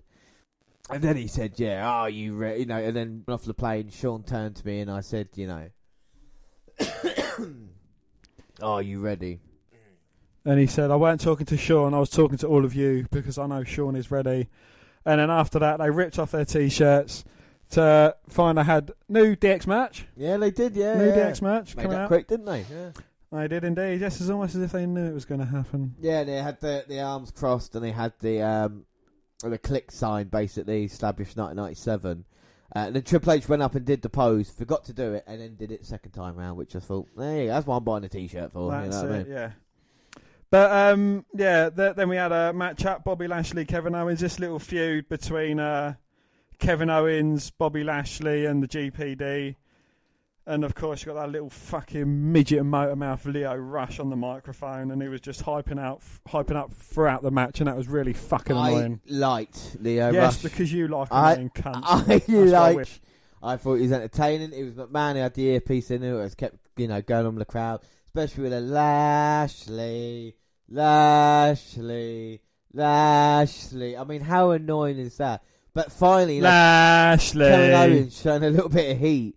Stone Cold Stunner made a big pop as well. Couldn't get the job done, and then Lashley kind of different side to him. And I think it was a double turn, to be fair. As long as they don't fuck it up when Kevin Owens returns, I think it works perfectly. It's something that we don't see a lot in wrestling, and I think it's a tool that could be well versed. You know, Owens is a guy that could be very well liked, and Lashley's a guy who works better as a heel. You would know more, seeing as you saw him in Impact and stuff like that as well. You know, is this a good move for Lashley? I think Lashley works really well as a heel. He had the America's top team, like there was kind of like some mixed martial artists thing, because you know what, Lashley's got a career in, and yeah, I think he works better as part of that as well, you know? Yeah, no, I think it does, and I think Owens, he's done a lot of stuff as heel. He give a babyface run. Honestly, during it, I was like, you know, apart from the Stone Cold Stunner, there's something with Owens. If you turn face, I'm not saying he could be big in Austin, but there's a connection there, especially with me, who's a little bit more, shall we say, husky. For a guy who's kind of like a blue collar type to come through, I can relate to Owens. You know what I mean? He's got a family. Yeah. He's a family man. He takes a lot of bumps in the ring. You know. But what's going to happen to Sami Zayn when he comes back? Is he going to remain heel? Is it going to, because heel Sami Zayn is absolutely fucking awful. He needs to get, and he needs to team up with Owens, and then you can have the revisit the feud with Owens turning on Sami Zayn somewhere down the road. But I think them as a babyface team, I think that they will work well, and it gives Owens a chance to do something he hasn't, and we know how good Sami Zayn is with that. We've got an update on the WWE Network review for October about the extent of Owens' knee injury, and it might not be great news, but like I say, Sami Zayn's a long way from coming back as well. So I think it's good for Lashley, because it finally makes sense with Bobby Lashley now. You know, to have that annoying little prick there on 205 Live with Lashley, and now it makes Lashley seem a little bit better. And even the promo after the match as well, when I think it was Bayley and Balor getting interviewed, and then Lashley showed up with Lio Rush there, and they kind of took over. And I think it's the best Lashley's looked since he's been back, to be fair, you know. And it's something that I think can work quite well, because there's not that many hills in Raw now, you know what I mean? It's not really kind of them big. So I think it's interesting. Well, then we cut to Elias. He was in the ring, and he wasted little time addressing his loss at Super Show Down, insulting Cena, mocking Australia. And then he was cut off by Ronda Rousey's music. And that kind of turned to a match that we haven't seen in such a long fucking time. Ronda Rousey and the Bella Twins versus the Riot Squad. Do you think GPD went over time and that's why Rousey cut him off? Or do you think that was always the case? It just disappears like that. For me, it's kind of treating him less than, you know, and I think he deserves more than that. Well, I think we need to see more of him in the ring than just see him sat on a fucking chair and, you know, playing his guitar. I mean, he had a lot more than that. But you had that Chicago crowd again. We were saying about him in the palm of his hand recently, because in the palm of his hand in the show, we know how difficult the Chicago crowd is. But WWE did something different this time around than they usually do with the Chicago visits. And if I remember, I'll say why at the end of Raw. But GPD, and then Rousey and the Bellas. Did you see the botch free done? The snapmare fuck up. Oh, fucking hell, yeah. I mean, is it just getting too much now? Yeah. Nikki looks okay. You know how much I dislike the Bellas. I thought Nikki looked alright. I really didn't like Brie at all. You know, it just didn't. I was like, nah. I don't mind the look of the Riot Squad, though. I think their look looks quite cool. I'm not 100% sure about Liv Morgan, but... Don't... You shut your dirty whore mouth. Well, just say, you know. But yeah, but the main talking point actually happened after the match, as Rousey was celebrating with Nikki and Brie either side of her. A 2-on-1 beatdown ensued as Nikki and Brie just beat down Ronda Rousey. Yeah, threw into the barricade, into the stairs. Did all the thing, you know, still made Rousey look strong enough since it was 2-on-1 beatdown. I mean, that now is going to headline the Evolution pay-per-view, Nikki Bella versus Ronda Rousey. And the question is, Dan, I'm going to ask you straight up now, does it deserve to be? No. I don't think it does either. No, Nikki, I don't think she's a big enough star. And Ronda Rousey, I don't think she's quite there yet. You know, everyone, it may be a controversy point, but I don't care. I don't think she's strong enough in the ring as your Bayley, as your Banks, as your Lynch, even as your Sharp. I would rather see Banks and Bayley go do an Iron Woman match again or something like that than have that as a main event. But just imagine, if you will, if Asuka had beaten Charlotte at WrestleMania, right? Yeah. And was still undefeated now, heading into Revolution to go against Ronda Rousey. It would be immense. One of the reasons why Vince McMahon doesn't like Asuka is because she can't cut promos in English. What a fucking surprise, being Japanese, that she can't do. Is that a problem with Nakamura as well? Do you know what I mean? That's why. He even said that about Cesaro on a Stone Cold podcast going back like 4 or 5 years ago about a foreign guy. Can he really be accepted by the Americans? First off, the Americans are there due to all the influx of fucking what's the correct word for it? About not refugees, fucking Immigrants. Exactly, immigrants. And then WWE got them in there, and all of a sudden, you know, I can't remember what I went ranting. What was I talking about? I ranted off. Well, about Vince McMahon not liking people that aren't American. Yeah, exactly, yeah. But, you know, the big point is that your top guys aren't even American. Yeah, exactly, yeah. I know, like, you know, obviously the one that he wants to push, Roman Reigns, he obviously is American or Hawaiian, Samoan, whatever. Yeah. But, you know, your likes of your Finn Balor's, your, there was someone else I had in mind. Drew McIntyre? No, someone better than him. Oh, you had someone at Drew McIntyre? No. Rey Mysterio. Yeah, that's it. Rey Mysterio. Yeah, no. There were a lot of top stars. I mean, you know, Buddy Murphy. Arguably our best wrestler of the year, Pete Dunne. You know, we're not just being, you know, we're not just blowing smoke up his arse because we're English and that, but, you know, tell me a bad Pete Dunne match. Well, go on, I'm waiting. I'm not just that, Dan, right? You talk about how wide the field WWE is. Right, so I'm going to do 8 superstars, you could do 8. So the first 8 who are one's American, discount him. So you've got Nakamura, obviously Japanese, you've got Pete Dunne, who's British, McIntyre's Scottish, Balor's Irish, Rusev's Bulgarian, Mustafa Ali, of course, is from wherever he's from. Where is Mustafa? I don't know, really. Oh, is that the picture? Yeah, you've got Mandrews from Wales as well. And then look at the other 4 you got. Well, you've got Cesaro, who's from Switzerland, Jinder Mahal, who's from America. Yeah, he's Canadian, yeah. So. Kevin Owens, Canadian. Andrade Cien Almas, he's Mexican. You've got Aleister Black, who's Dutch, who's from Holland. Who's that fucking Joe Ducky? You got Puerto Rico with the colons, and of course Australia with Buddy Murphy. So there's a lot of superstars there that in my going to be future WWE champions.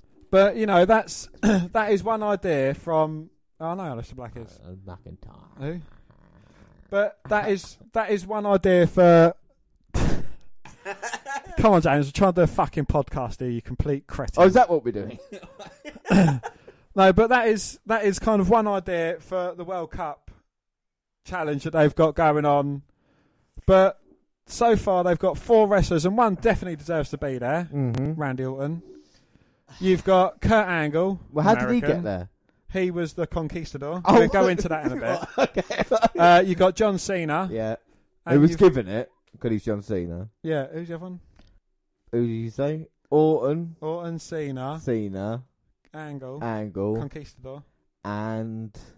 But... I said to you, I think they're going to go more Ryder Cup with it than World Cup. I think they're going to be America's version. World Cup, is that them possibly making up for not producing in the World Cup?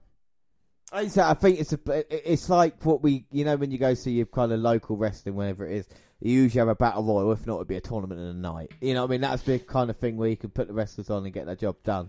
I think that's what we're going to see with that. But we talk about money grab with Michaels and the Undertaker and everything like that as well, you know. But anyway, back to Raw, and it was Finn Balor and Bayley versus Jinder Mahal and Alicia. Now I was going to say Balor and Bayley have got at least 2 T-shirts with Team B&B on it. I was like, fucking hell, they got 2. No wonder Balor's like number 4 or 3 in the merchandise sales. Yeah, it was. It was just it's kind of a promotion for the Mixed Match Challenge. But coup de grace and B&B the victory. Yeah, I fast forwarded that. We had a global battle royal. Now this was very, very. I think it was actually quite a good way that they done this. Really. Well, the seamstresses must have been busy to build the outfits. Do you know what I mean? They were the guy in Luxembourg tights on and stuff like this. Not just the sash, but like actually onto the tights. I thought, fucking hell, they've gone into a lot of effort trying to get the job done. You had the Iron Claw. Yeah, Iron Claw. It was. The Mexican sensation. You had the Waffle Maker. Yeah.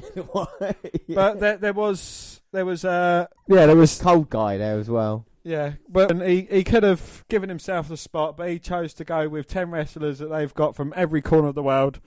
One of them was the Conquistador.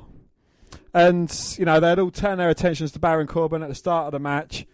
Baron threw them all off, and Conquistador kind of exited the ring of his own accord under the top rope, so he wasn't eliminated, and just sat outside watching, watching who's watching that, as Baron Corbin eventually got through the remaining 8 guys in the match. Baron thought he had won it, turned round, Conquistador was there.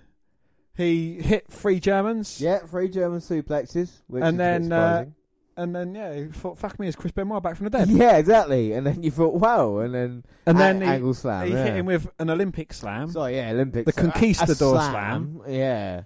A slam that slightly resembles the angle slam. Exactly. And then he started tumbling round the ring.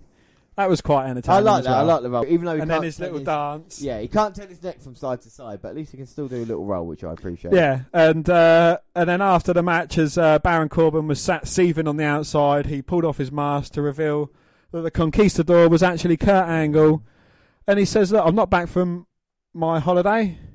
Wink. I'm here as a wrestler." And that's what I liked about it, because it played into the storyline that it's a thorn in Corbin's side, and he'll go forwards into the World Cup, so I think that was quite an interesting development.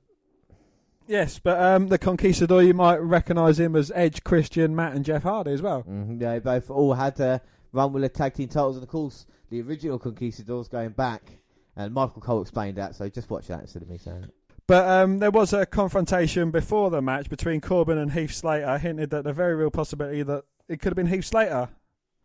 I like that, yeah, because he says you're a loser. I did think. But up next, we had Ember Moon and Nia Jax. And all I can say about that match is Ring Apron 1, Nia Jax 0. Yeah, that did not go to plan. But they are still playing the kind of, we're friends. We're still friends, everything's all right. Yes, and then we had Trish Stratus returning to Raw. Yes. She was confronted by the beautiful Alexa Bliss and Mickie James.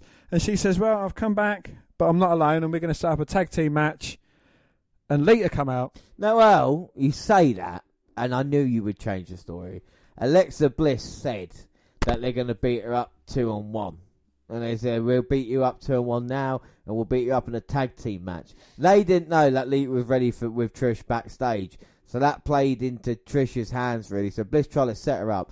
What's more annoying about this is the fact they announced Bliss versus Trish Stratus and Lita versus Mickie James about a month ago to sell tickets and stuff, when they had intention of ever having that match take place. It was always going to be a tag team match, but because they haven't announced Ronda Rousey's opponent, they thought they'd done that. That's the kind of bait and switch that put WCW under all those years ago. And I know it's not going to happen like that, but when you've got who you support in the women's evolution, and you're going to put other people on top, so like Becky Lynch and Charlotte, it's obviously who people want there.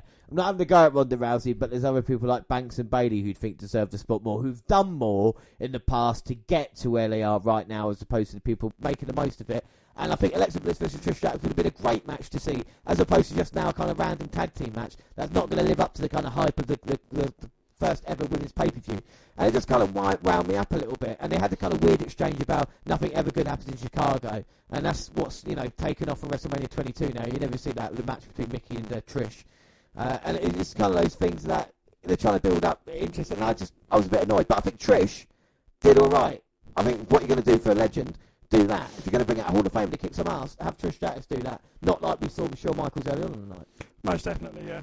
Up next, we had the feud that no one really cares about, and that is Chad Gable and Bobby Roode going against the Ascension in tag team action. This shows how bright the future is for Bobby Roode, right? Not only the entrance and everything like that, like you had him fall in Chicago. Absolutely loved it. But a little tag by Gable to get in and steal the victory. It looked split between the two. You know it's going to happen, and Roode's finally going to embrace the dark side.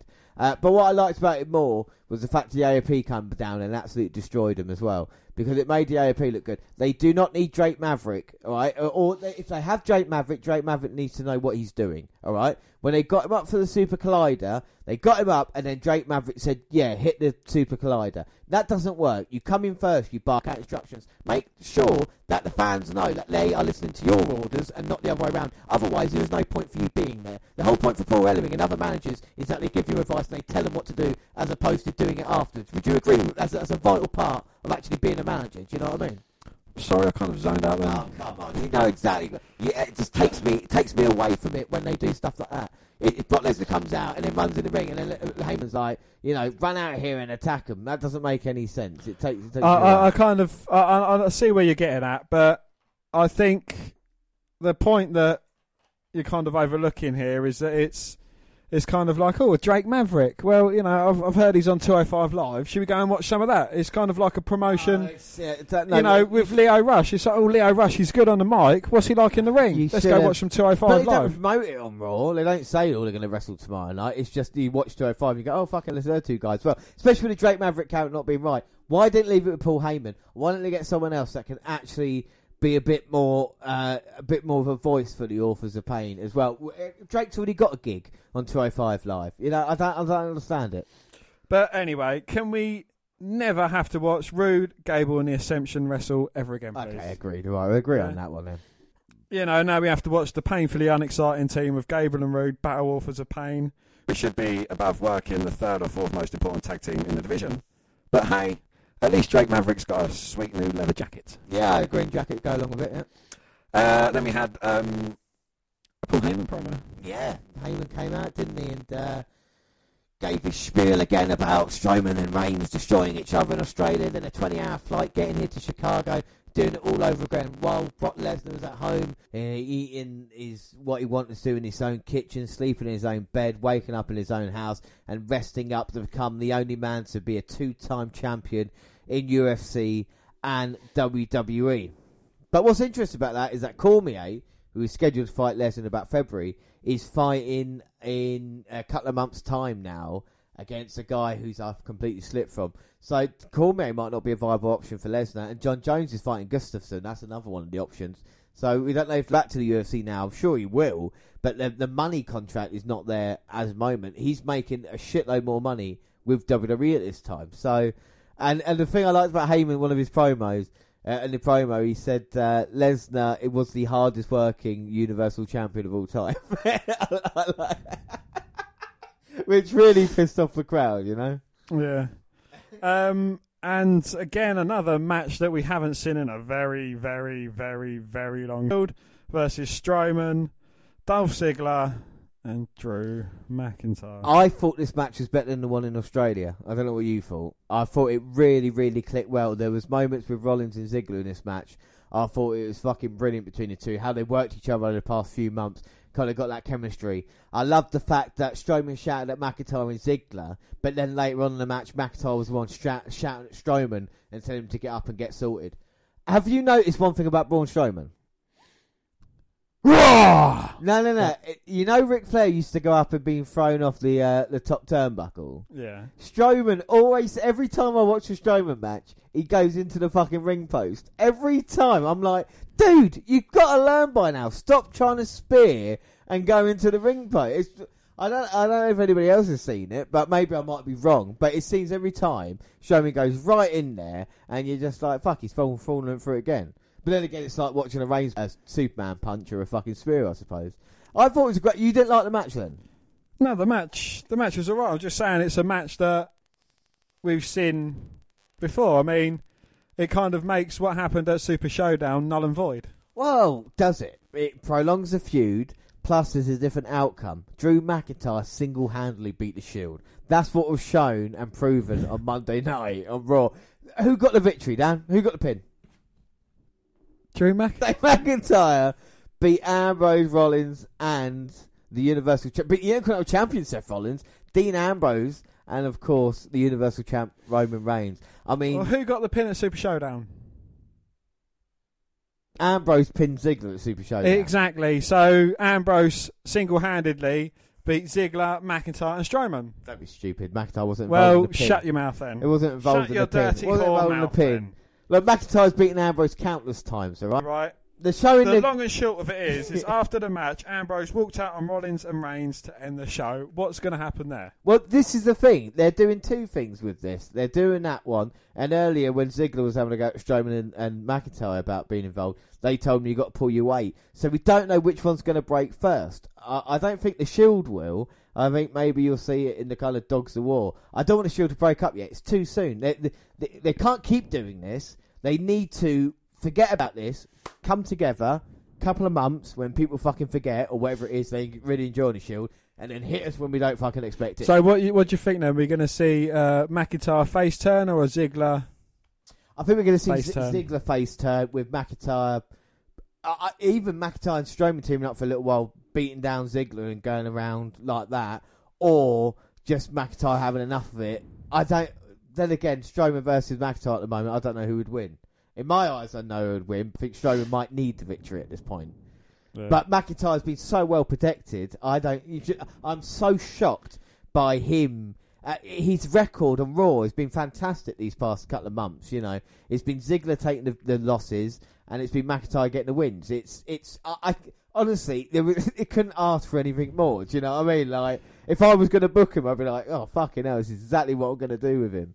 But it's not all about me. It's talking about the Shield as well. When do you want the Shield to go? Do you want it done now and Ambrose to have his moment? I don't. I think it's a bit too soon. Again, I'd like to see more Shield. I'd like to see, because at the end of the day, if they recover from this, it's going to be more of a shock when they do split. Yeah. It's like, everyone's been teasing Dean Ambrose to split because it was meant to happen before he was injured. Yep. Would that have been too soon? Because, that was a get around Survivor Series last year. They're going to try and replicate what they was going to do at Survivor Series. Yeah. This series, we got that coming up late November. Well, we had Shield versus New Day, didn't we, last time round, at last year's Survivor Series. So we'll see what happens this time. But yeah, if all is in place, you would think before WrestleMania, but you wouldn't want it too soon. You want it to kind of develop and grow.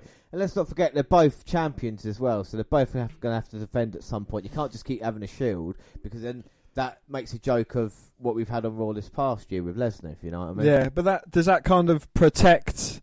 Because when was the last time that they defended their tag team titles? Well, yeah, it's the thing. They haven't defended their tag team titles. When, and even same things going for Seth Rollins as well. Well, the Revival was a couple of 3 weeks ago, and that was quite a good match, actually. I actually caught that one. But with Rollins and Reigns, they need to get single challenge as well, whether they split it up and have the three facing a pay-per-view. But then again, they've kind of been doing that on Raw recently as well, haven't they? So, but I think there's still a lot more mileage. Again, obviously, we've got the November 2nd Crown Jewel triple threat match. So they're going to have to do something with Rollins and Ambrose. Are they going to go against Magler and Ziggler? Yeah, Magler and Ziggler? Ziggler and McIntyre. I think they'll have that match there. Yeah, I think you're right. How excited are you about Michaels coming out of retirement and facing Undertaker and Kane? I'm looking forward to other matches. Well, I'm looking forward more to Miz versus Bryan. Not Miz versus Bryan. Bryan versus AJ. Yeah, I think that's getting overshadowed a little bit at this moment in time. I don't know. It's not high up there, because he seemed like, I don't know, with Michaels, when he was getting hit, and he was staying down for too long. Yeah. It's like the Michaels I know and love. He'd fucking get hit a couple of times, nip up to his feet, and he'd come back with a flurry. Is Michaels going to still be able to take his upside down bump that he can take so well? And will it look the same? A bald Shawn Michaels wrestling? Do you know what I mean? Like, I know the hair was going when, he came back and stuff, but would it be the Heartbreak Kid? Would he just look like a middle-aged bald man? I know he's still in shape, but like, he can't keep hiding it in the match wearing a cowboy hat. I understand that, but if you look at Baron Corbin when he had long hair, that was receding big time. Yeah. Now, Michael's a bit of a bald patch going on, or a bit of a receding at the front. You know what I mean? It's going to look ridiculous. It is better to shave it. Yeah, yeah.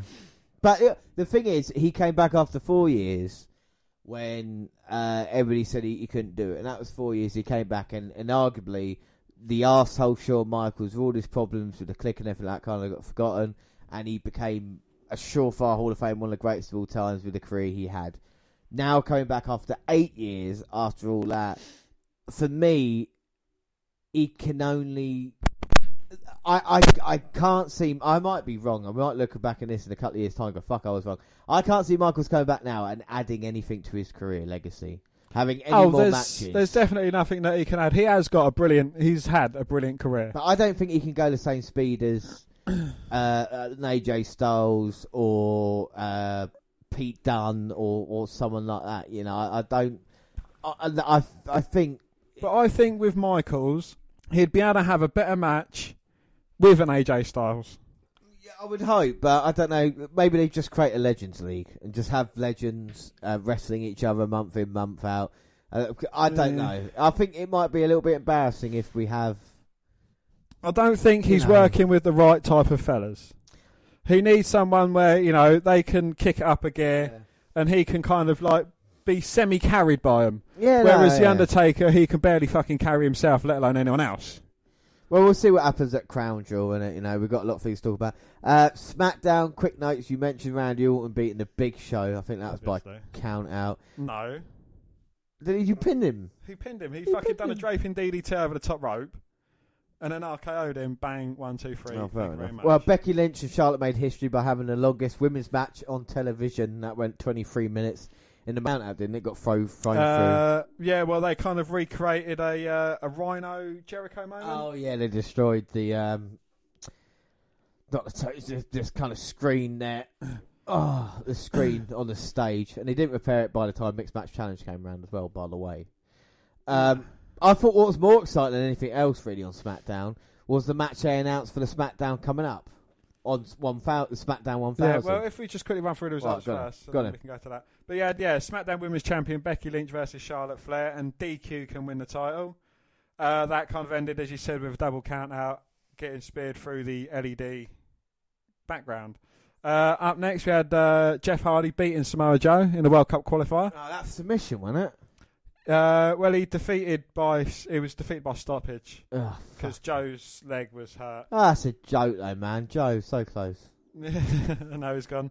The Miz TV featured Daniel Bryan and AJ Styles. That was kind of like the Miz, obviously trying to rile up the pair of them, saying, "Oh yeah, you beat me with a fluky win, la di da di da." Typical Miz bullshit. And then you had Styles defeating Shelton Benjamin by pinfall. That was quite a good match between the two. Benjamin still got it. Yeah, I think he's a remarkable athlete. Lana reveals the full story of one night in Milwaukee. As you say, it went to. That was right, wasn't I? Yeah, she basically said, "I want you," and then it stopped, and then it said to leave me alone. And it was actually Aiden English that went in for a kiss, and she said, "Whoa, what are you doing?" He's like, "I was going in for a cuddle, rah rah."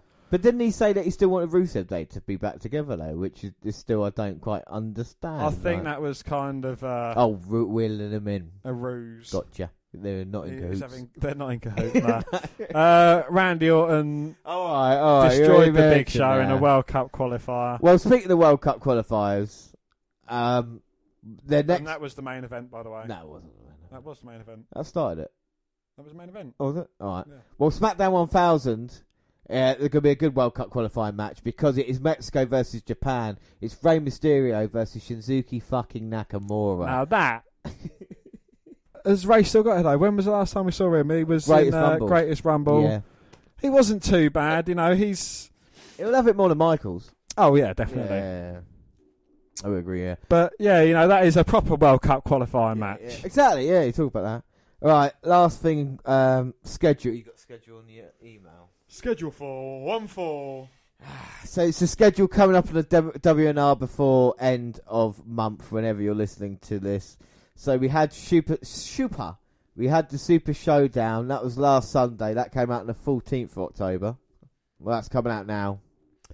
WWE versus WCW October the 17th. Yeah, that'll be fun. We'll be looking at all the stuff going down on Raw Nitro. WNR184 Mae Young Round 2. That'll be on the 20th. WNR185 October 21st, and that is the WWE for October. Yeah, we're bringing NXT. We've got Ricochet versus Pete Dunne and stuff like that as well. WNR186 Mae Young quarterfinals and semis. Hoping to bring that to you on the October 27th. Yes, we've got the British special NXT UK and the Rev Pro World of Sport as well. Yeah, that's on the 28th. That should be on the 28th. Halloween Havoc around the 30th. Halloween Havoc 1998, one Raw and one Nitro.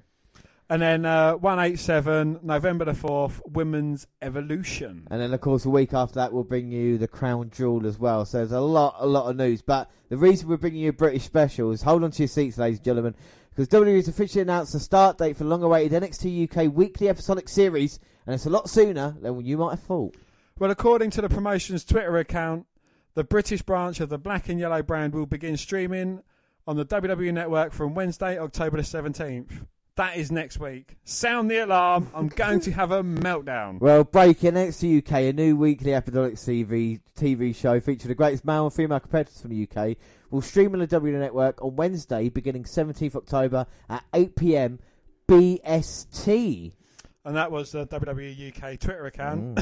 This will add it to the current WWE Network Wednesday lineup, which presents 205 Live, NXT, and the 2018 Mae Young Classic, as that show draws to a close. And what's even better for us, Brits at least, is that with NXT UK being a UK show, it will not air in the middle of the night. Like we said, it will air 8 p.m. British Standard Time, so 8 o'clock in the evenings for us here. Well done, WWE Network, for actually getting that right. Yes, and we've got Rev Pro on Free Sports on Sky as well. Yeah, and of course you've had World of Sport on ITV. You watch Impact on... What will you watch on Sky? Spike, and if you literally search wrestling, you can find other ones on Showcase and stuff like this. There's British wrestling around. It's what a time to be alive for a British sports fan, wrestling fan, and we'll bring you that special with the women's special as well on the road to everything else that we got. Yes. So we've got quite a busy couple of weeks coming up, to be fair. We have indeed, yes, and of course we've got the SmackDown 1000 coming up very soon as well. Yeah, got to do something about that. I've obviously gone back and watched the first ever SmackDown.